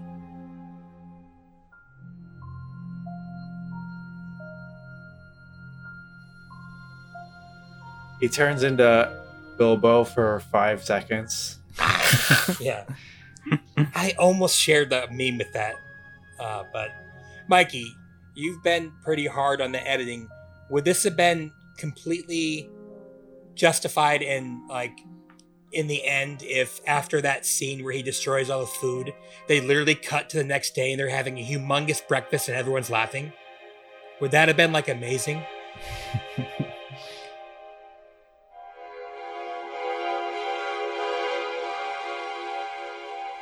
I mean, it wouldn't even be out of the realm for the editing for this movie, just because you kind of just end up in different areas of, I don't know. Nothing makes sense scene to scene, really, for me in this movie. I think that's its biggest problem. It's not very cohesive as a whole piece. It's got a lot of good, like, individual scenes where Macaulay Culkin and Elijah Wood are interacting, and it's very interesting to watch on screen. But the whole story and how it is supposed to all come together is just not very good at all.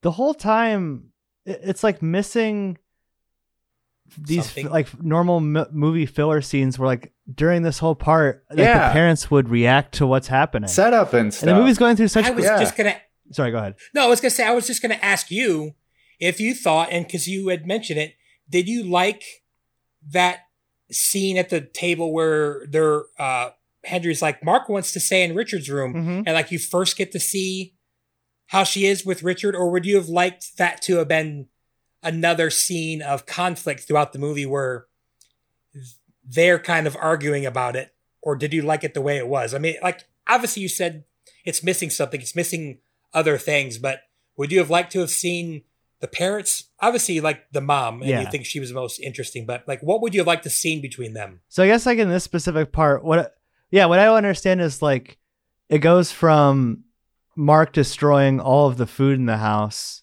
to like him telling this therapist really fucked up shit to him literally holding a dangerous weapon to their son's neck. And there's never a moment where they're like, let's call his dad. There's never a moment where it's like, let's call the police, or like they have an internal discussion about it at all. You know what I mean? It's just like, we're so focused on Mark's perspective that's like, I feel like I'm missing interesting parts of the story. I feel like there's a scene, there's a stock scene, and you could call it cliche, but I actually kind of like it, where something would happen in a movie, just a random movie, and the couple is talking about it in their bedroom. The dad is laying on the bed, maybe reading a newspaper or a book, and the mom is in like her nightie and she's taking her earrings off. Like, I feel like you could have used a scene like that where they're talking about, man, what was with Mark today? Oh, you know, back off of him. He's just really hurt. His mom died. I mean, you really don't see any of that. It's like an 82-minute movie. There's plenty of room for it. The Poltergeist scene.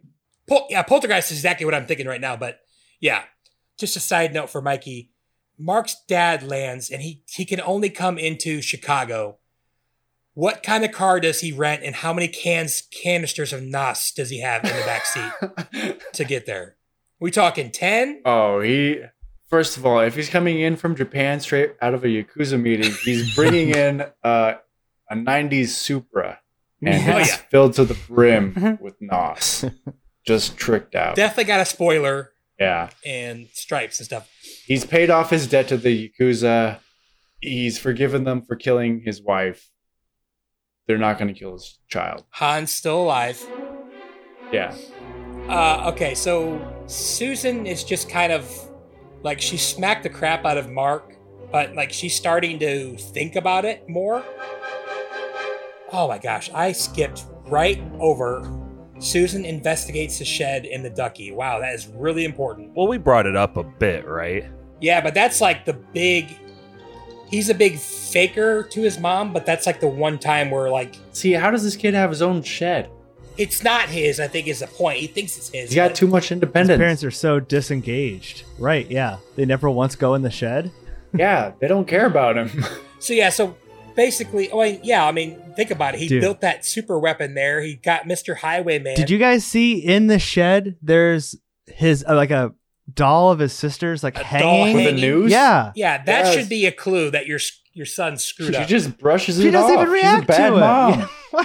She's like, I saw what you have in the shed. He's like, what? This duck. Oh, okay. It wasn't the noose. Yeah. Oh, good. Oh, it wasn't that dead body? It wasn't the noose or the Okay. guns or the dead body or the fucking Molotov cocktails or the chainsaw. I found the duck. Or the American flag in the back that he's got. God, what an obvious sign that he's a psycho. Clearly sus. He's a patriot. I think there's something we're ignoring a little bit in psychology here, and it's like there is a huge wall barrier to be broken before a parent is even going to entertain the thought that their kid could do something like that. I'm not saying that, but like there's a fucking hanging doll of his sister. Like, why is that ignored? What that? How do you know it's his sister? Well, boys will be boys, Pap. She literally looks at it and brushes it off. Why do you say it's his sister specifically? It's creepy, but why do you say it's his sister? It looks just like her, and it's like whatever dolls. I don't know. Like and a kid can tie a fucking noose. It's not like a string. It's a fucking noose. But you're right, Josh. I mean, parents have humongous blinders. I mean, it's absolutely ridiculous. Even in real life, the stories you read. Just since we did skip it, we'll go quick. She finds the ducky, and that was Henry's duck, but she gave it to Richard. And is that when does she ask him there, did you kill Richard? Or is that it's later. But she starts to be like, oh, where did you get this? Some crimes can never be forgiven.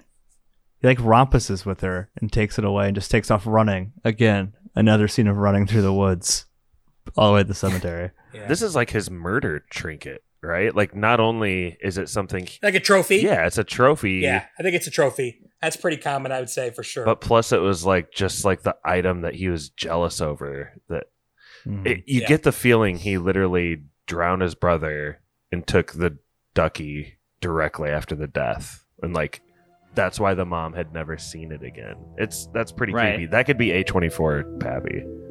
It's a good picture that's painted there, Josh, because I think you're absolutely right. Like, that's not said explicitly, but they give you enough details where, like, that's the conclusion that you draw, right? He killed him, then he, like, picked up the duck and he, like, walked downstairs.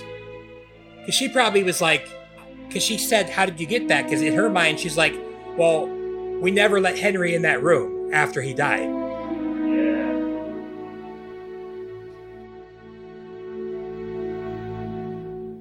It'd be pretty cool to see like a scene of a duck getting grabbed out of the water, like in the beginning of the movie. Anything relating back to the duck. Do you think that goes against to trust your audience? I think an A24 movie would definitely show a baby death in the beginning just for the shock value, right? Because that's a more interesting opening. Right, and that's just code for a better movie, right, Pappy? Right. It's like a better attention getter than a fucking soccer game or like the black screen with the white credits. The score that plays for 5 minutes? I don't know. Happy-go-lucky score at the beginning. Well, this is part of the Green Street Hooligans universe, so they had to get the football scene in early.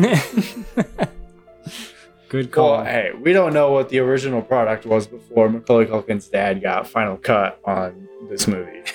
Pappy, what's better, Dead Baby or Football Day? Come on. Hey, you guys had the choice. I'm glad we're doing Dead Baby, but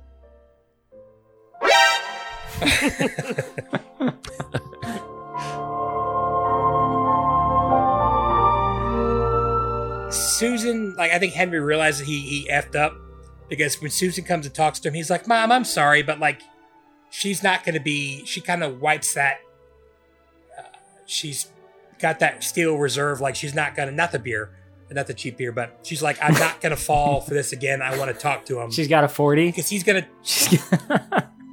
Oh, steel reserve. That's yeah. You know, money's tight when you're drinking those. I get what you're saying, Brett. The like innocent veneer has been completely wiped off now. Yeah. Oh, I'm sorry, Mom, but she's like, nope, she's not playing that anymore. Like she's got a thought and she wants to see his face. But when she asks him, and he's like, can I? But he, go ahead, Pat. But her motherly instincts can still be still overpower, right? Because like when he's like, well, can we go on a walk together like I was little? She agrees to that. And then she thinks he's got to commit suicide and she like runs to save him, right? Even though she's going to like drop him a couple minutes later. She still does love him, which I think is good. This mom, so stupid. Only a mother could. As Mark sees them walking away, he's completely locked. He gets locked in the room after he puts the scissors to Henry's throat, and he's just going nuts. Like, instead of like opening a window, he decides he wants to throw a chair through it. It makes sense, I guess. She's talking to him, and she asks if you killed Richard, and he says the most psychopathic answer you can give your mom, so what if I did?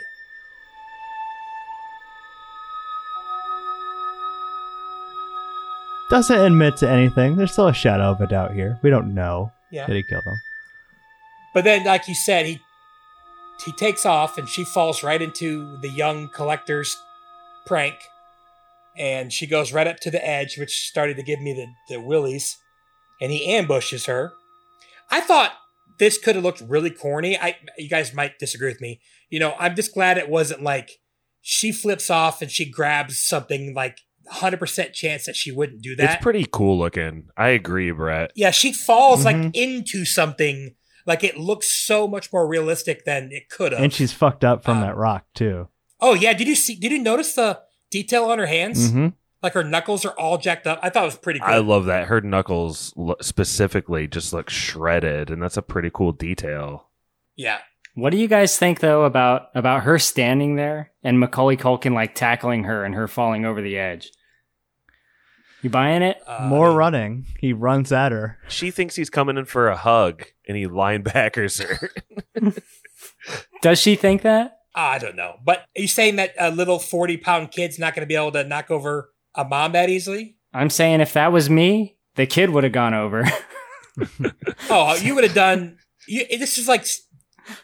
You would have been like Splinter. In that video I tagged you in? Come at me, Michelangelo. Help me! Help me! Hang on to me! Come on! Mom, pull me up! No! Mark! No, Mark! No! Mom, I love you! Stop it! Oh, God, hang on! Please! Mom, help! Help me! Mom!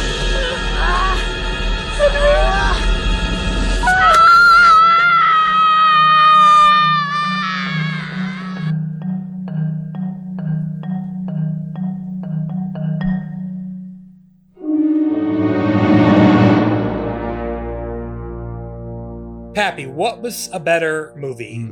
Sophie's Choice or Susan's Choice? That's a tough one. We have one of the... I know you didn't like Sophie's Choice. You thought it was overrated. It is overrated, but it does have one of the best performances of all time. But up against Macaulay Culkin and Elijah Wood, that's a two-headed snake right there. The falling to their death scene is a little trite, right? Again, it's like the whole movie now hinges on this mom changing and coming to like see her kids for what they are, right? And I feel like that's been a little bit underdeveloped. I don't know, like the detail on her hands look cool, like you said, Josh. Do you think it would have been better if Jessie would have naturally slipped out of her hands, or do you like that she made the choice? No, I like the choice. The choice is good. It's good that she has to choose and that she's now actively letting go of Henry, letting go of a child, who's probably unsavable. Yeah, and like, what has her husband been telling her? That she needs to let go of her dead child. Now she's letting go of a living child to do the right thing. There's some good bones in here.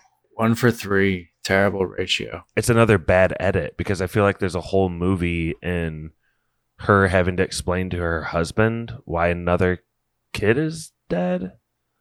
Oh yeah, because he has no idea, right, does he? He's gonna get the shock. He thinks spoiler alert, Josh. He still thinks Mark is psycho, so it's gonna be a lot for him to take in. Mm-hmm. The ending of this movie is totally bizarre because it goes right from that to Elijah Wood on the. It's insane. It's totally insane. I was gonna ask you about that. The editing, you're right, but I don't have a problem with what he says, but fast travel. How does everyone feel about the random narration?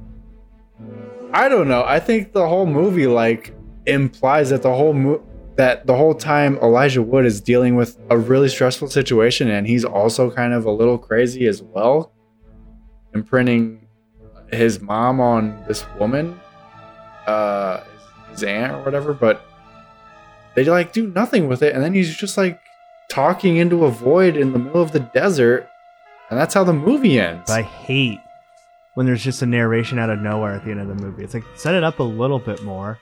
You know what I mean? Like, it's so jarring. And the ring was destroyed and Middle-earth was saved. Well, that's the Join end. us next time on Lord of the Rings. On Dragon Ball Z. What does he even say at the end of this movie? Henry is gone. And the rest of us are safe.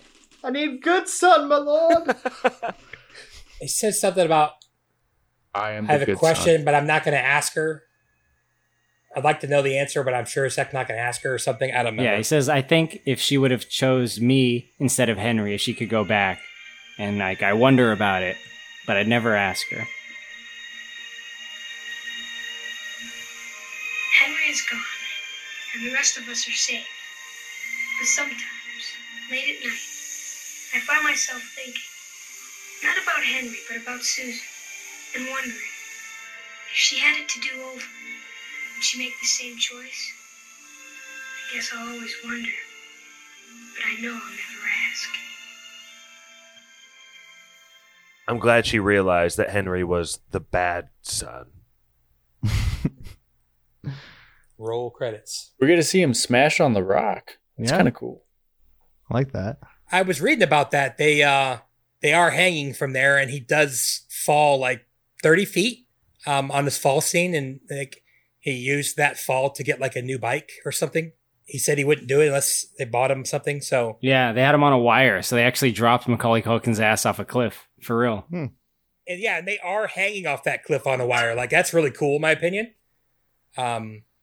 Maybe labor law people might not think it's as cool, but I mean, F them. They're on a wire. What's the big deal? Kid got a mongoose bike out of it. Fair trade. Got a Haro. Haro. All right. I think I want to do some final thoughts. I mean, I'm pretty sure since we have such a weak plot and we went an hour and 40 minutes that we probably got a lot of final thoughts in, but anybody? This is a remake of a movie called The Bad Seed, which I saw at some point in my childhood and in the 50s, right? Didn't really like, had a lot of trouble getting through it. I remember thinking this was like a way better version, but you know, I'd be interested to go back and find out if I still feel that way. Yeah. I think this movie could do with a remake. I think so too. Agree. I think it could be really good. Like you said, A24 could probably make a pretty good movie. We could make a good movie. The Bad Seed, 1956, almost twice as long as this movie. Oh, wow. What's up with the font in the opening and closing credits? It looks like Comic Sans or something. It's really bad. It's so lazy. Bad. It's like Simpsons font. What's going on there? Papyrus. I guess one note that I had, I saw a lot of reviews and heard a couple where people were saying that they thought the score was bad. I liked it. I don't think the score is bad, but I do think it's a little bit misapplied. Some of it's necessary, like some of like the really stuff kind of lend itself to what was going on. I thought, but there's some really dark stuff too. How's it misapplied, Pat? It feels more like a drama sometimes, and I think Corey even mentioned this in like the opening credits with that Comic Sans. It's like kind of like upbeat music. Like I think Dave Mello, friend of the pod, in his Letterboxd review called this like a Lifetime movie. Like I get Lifetime movie vibes a little bit from just he gave it like a half star. So what does he know? What studio was this? I can't remember. I think it was sold to Universal. I think. Just does seem 20th like Century Fox. Oh, okay, Universal sold it to Fox. Cheap. Walt That's Disney right, because they had him for Home Alone. The Good Son on I don't Disney know. Plus. If when you Google search "Watch Good Son" online, I think the second link is a Disney Plus link. So it's like supposed to be on there, and you click it, and it says not available in your country, assuming you're in the United States. VPN time. Yep. Yeah, gotta have VPN. Anybody else? Final thoughts? No. All right. Well, let's go ahead and get this one out of the way. Pat. I'm actually gonna give this like a soft no. I know I was like the most negative voice on the podcast, but there's a lot of good ingredients here. Like, I think Macaulay Culkin and Elijah Wood are awesome. Like I said, some of the establishing shots are really cool. Though as a premise, it's really creepy and interesting, but there's something about the way everything comes together that feels a little rushed, a little confused, even a little cheap sometimes. And that's like kind of like we've done two Joseph Rubin movies, this and Return to Paradise, and it's kind of like the same thing where it's like that was such a cool premise, but then the final product just didn't do it for me. The Good Son just didn't do it for me. I really want a remake though. I think we're onto something there. I'm 100% down for it. So there are a lot of good things to this movie. I'd almost recommend, like, if you're into Macaulay Culkin or 90s stuff, you should definitely see this movie, but I just don't think it's good. So I'm gonna give it a soft no. Cool. Mikey? If Pap's going soft no, I'm going equally soft yes. Yeah. Like we said, a remake would be really cool. Maybe a Timothy Chalamet and a Timothy Holland co-brothers. Tim and Tom. Playing 12-year-olds. Yeah, why not? Clifford style. No. I mean, obviously not them, but I think a remake would be really cool. I think that, like I said, at least that there was some really interesting scenes where Macaulay Culkin is obviously very intimidating and scary. Just like everything, trying to hold it together is not that good. So, Pap gave great examples for a soft no, and I'm just going to go the complete opposite for the soft yes. Everything else is just...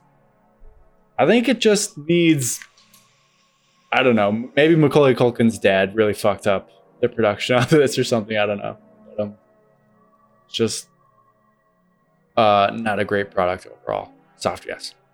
Macaulay Culkin's dad, we know you're listening. If you disagree and you want to tell us what really happened, reach out to us. You got final cut on this podcast as well. Josh? Leave his brand alone. Josh from Goshen here. I got to give this a pretty hard yes. I think, honestly, it was just a joy to see two child actors bounce off each other like this and be relied on so heavily and outshine the adults and other children in this movie at every turn. I have weird memories of this movie because it legitimately freaked me out. And I thought it was going to be a lot more corny this time around, Brett. But some of those sneaky scenes where Macaulay Culkin's being creepy, but it's not so violent and blatant. Like when he's a little too close with the mask, like when he's psychologically terrorizing the family. I think that's where this movie shines and has a lot of good moments. I enjoyed it. 90s movie. Pap, it also does a good job of, like you said earlier, kind of showing this sleepy East Coast town. And it makes it look pretty cool and livable.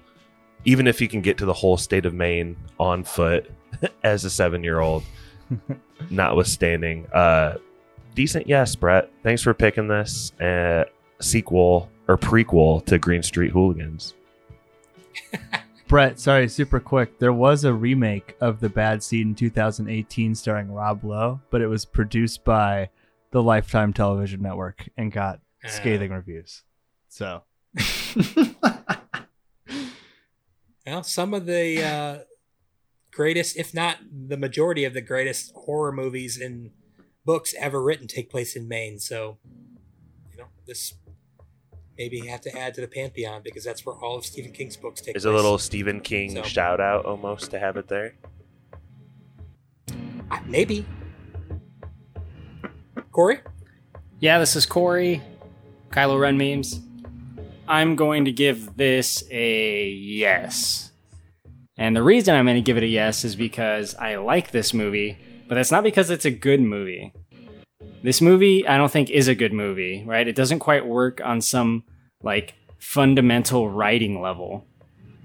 There's a story here, and I know recently we've been talking about, movie concepts, and part of the strength of this movie is the story or the concept. I could just imagine in my head, what this was pitched as and why it was picked up and eventually made into a movie, because it sounds kind of cool. You got a family, they seem normal, but they have a kid that's actually a psychopath and is truly evil.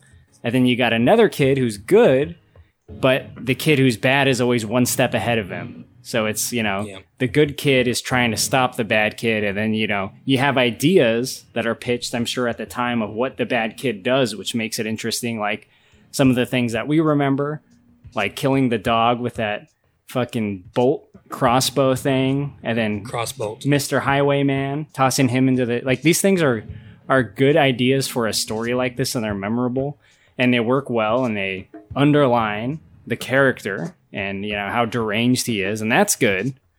But they needed writers to come in and clean this up and make this work outside of those basic concepts and those major scenes. I think that it could be tied together a little bit better. I still like this movie. right? And you guys know I'm a creature of nostalgia, so that's a big component. But also, it has really good actors, so that's on the other side of the strengths of this movie. It has two of the best working child actors at the time, if not the two best at the time, in my opinion. Debatably, I guess. So there's good things about this movie. I like it because I remember it. Some of those major events in the movie are strong enough to me to carry it over to a yes. But something about it just doesn't work, right? There's some like filmmaking aspects out of place. Yeah. And I can see why it has such a poor Rotten Tomatoes score because of those things. Anyway, it's still a yes for me. It's just not very good.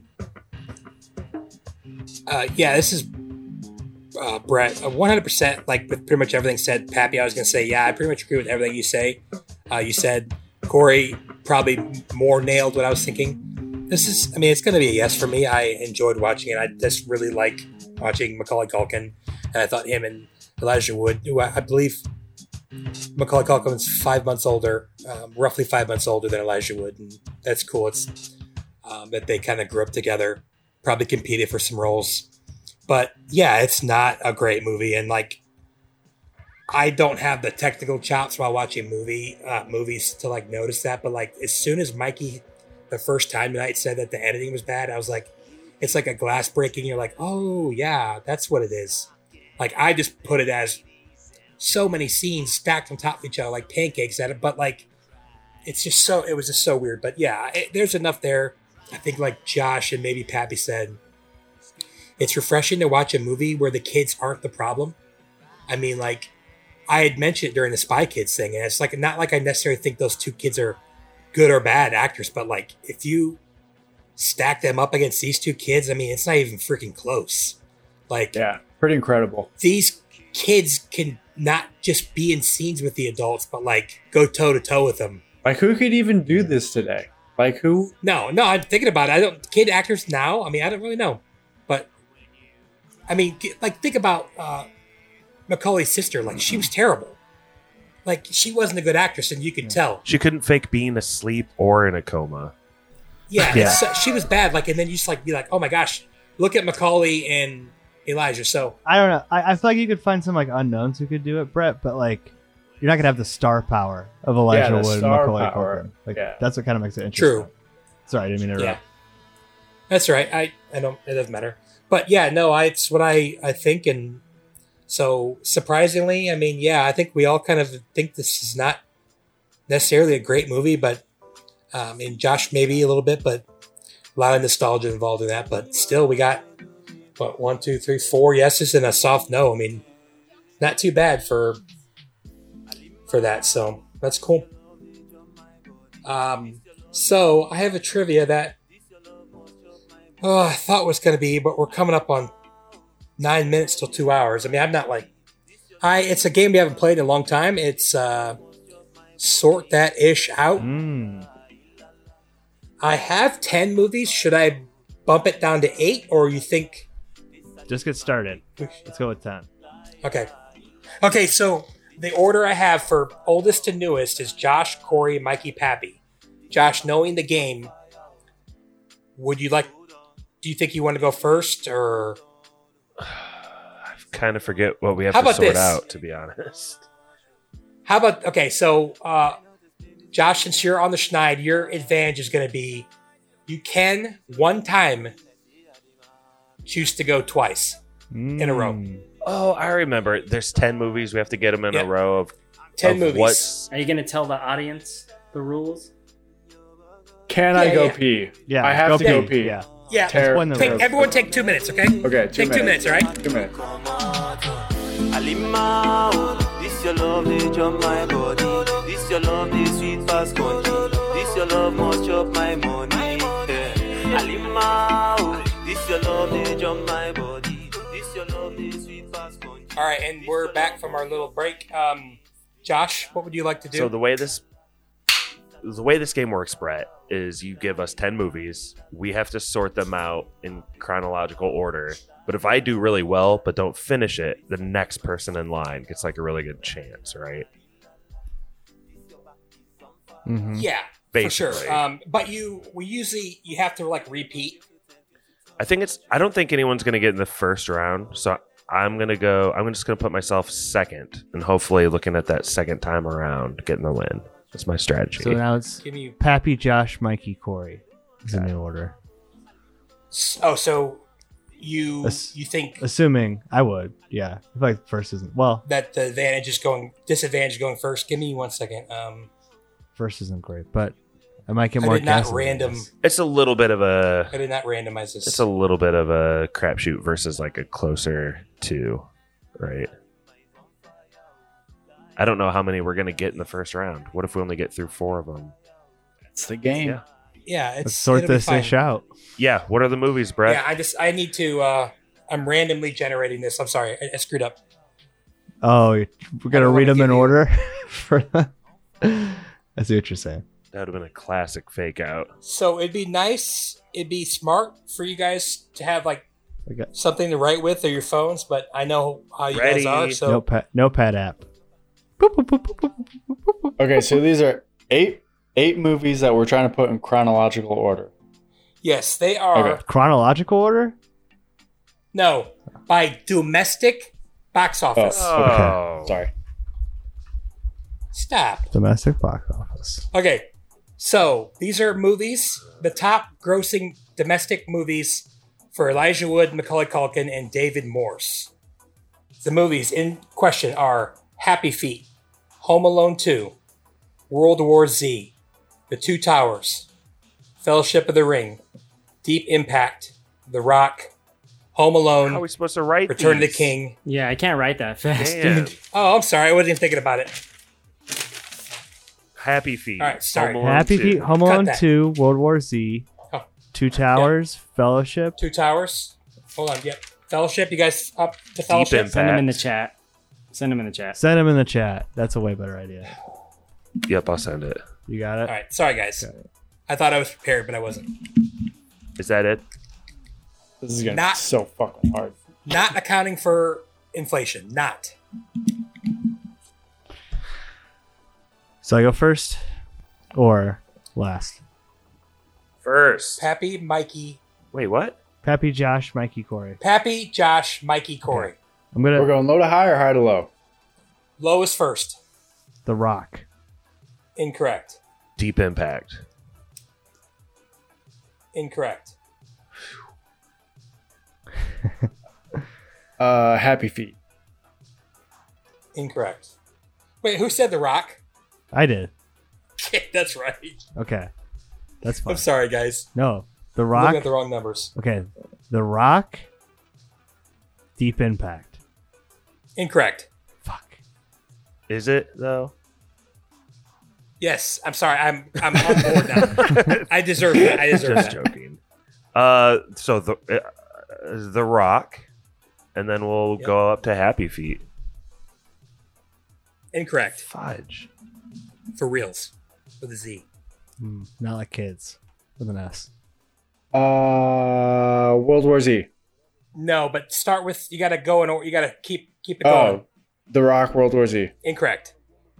So I think I'm supposed to say which one has the second lowest domestic box office of this list, right? Right. Yeah, you start with the one that you know, the ones that you know. Keep building the train.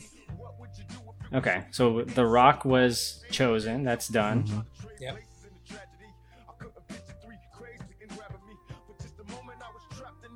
Next would be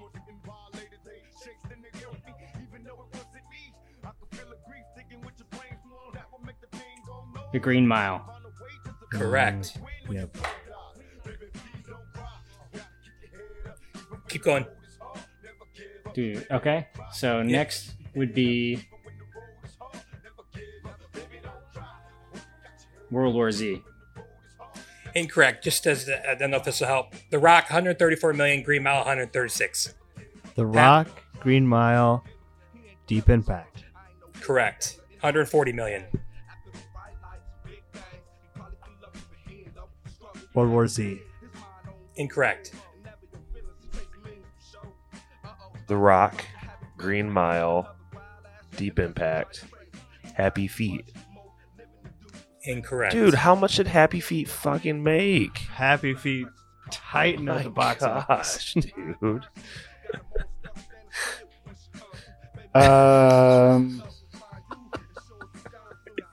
I don't want to look like a fucking idiot. All of these. Welcome to trivia. The Rock, Green Mile, Deep Impact, Home Alone 2? Home Alone.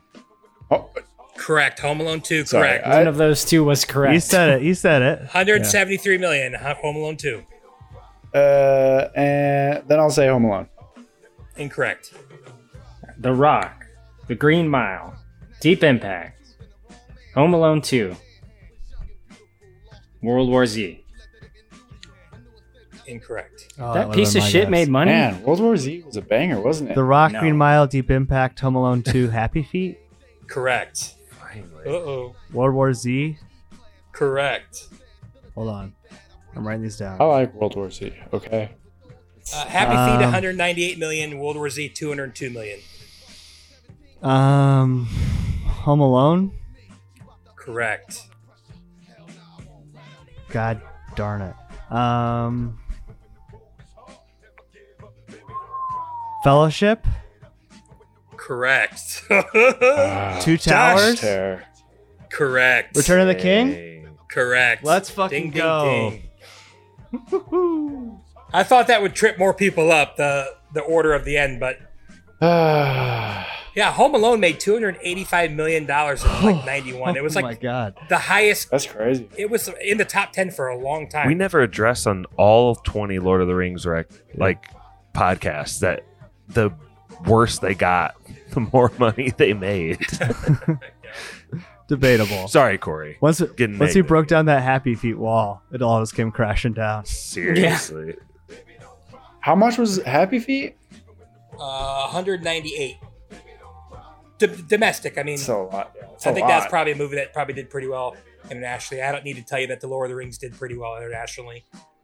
I was hoping that Home Alone would be in the mix and upset one of the Lord of the Rings. That'd be cool. Oh, me too. That's what I had planned on doing. I was actually gonna do that other game that I freaking hate, that Jordan loves, where I give you a box office and is it higher or lower?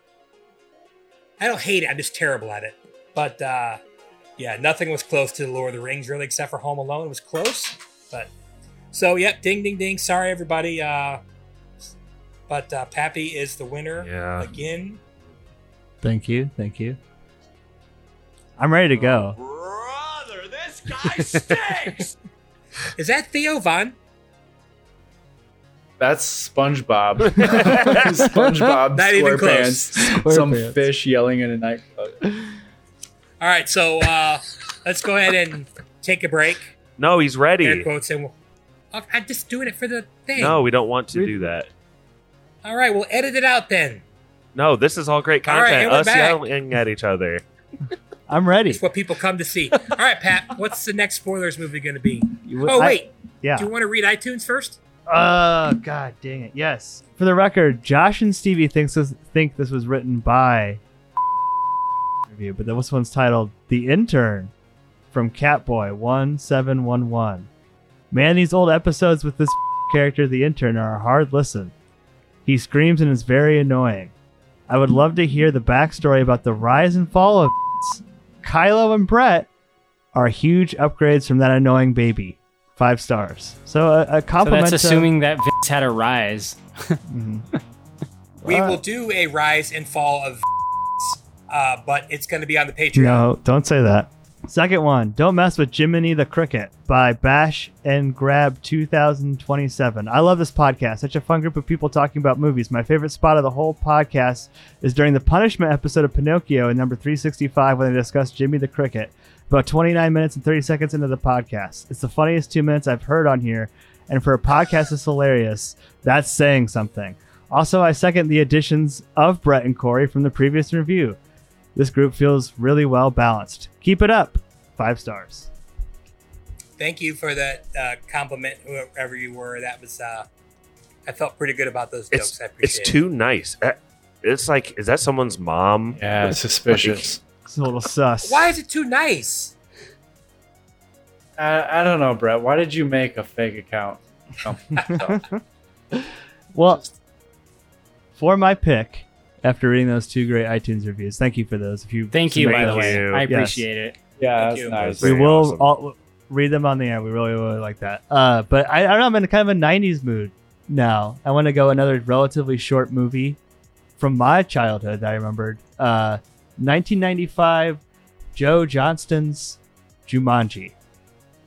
Okay. In the 90s All mood. right. Opening up the So, Jumanji universe, are we? Why not? Jumanjiverse. My fault. Yeah. We'll do one every year at Christmas time, and it'll come out midsummer. It'll be great. Come for Robin Williams, stay for the huge spiders. So thank you everybody for joining us on this very, very happy episode of The Good Son. I hope you had fun. We had a blast, and stay tuned, and we'll see you guys next week. Thank you.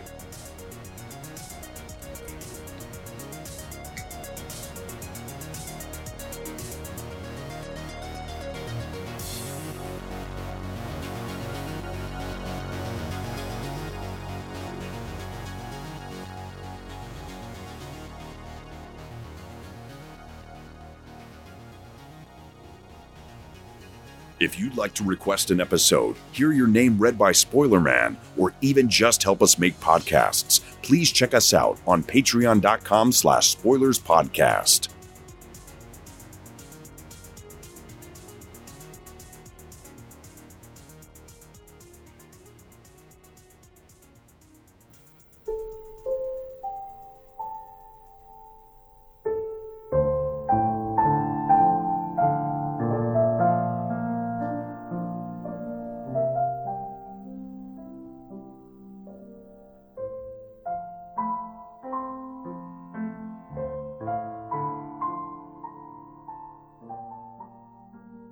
Special thank you to our patrons: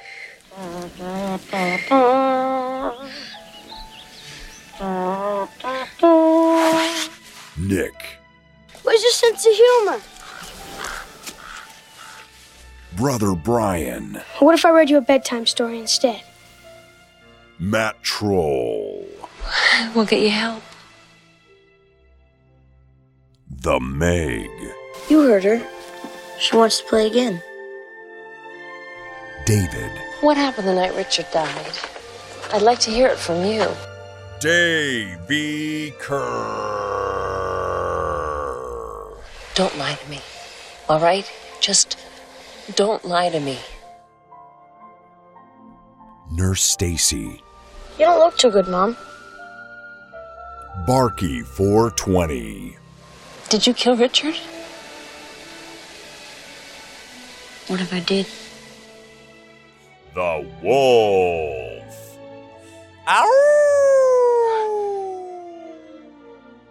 Druid King, He's thinking about the end.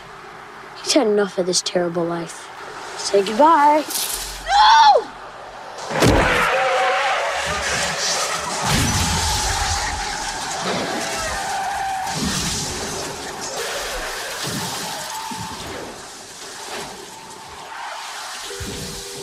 My first ever hosting job, I won on Desperado, and Stevie played this game. What was your first pick? Ghostbusters? Yeah, I was going to pick my cousin Vinny, but Josh was like, pick Ghostbusters. I was like, okay. Spooky. Yeah, it was How many of us spooky. are there? Me, four of us. Mm-hmm. Yeah. Mikey? Long P. I think what I want to do is go second. Okay. Okay. I'm back. All right, and we're back from our little break. Josh, what would you like to do?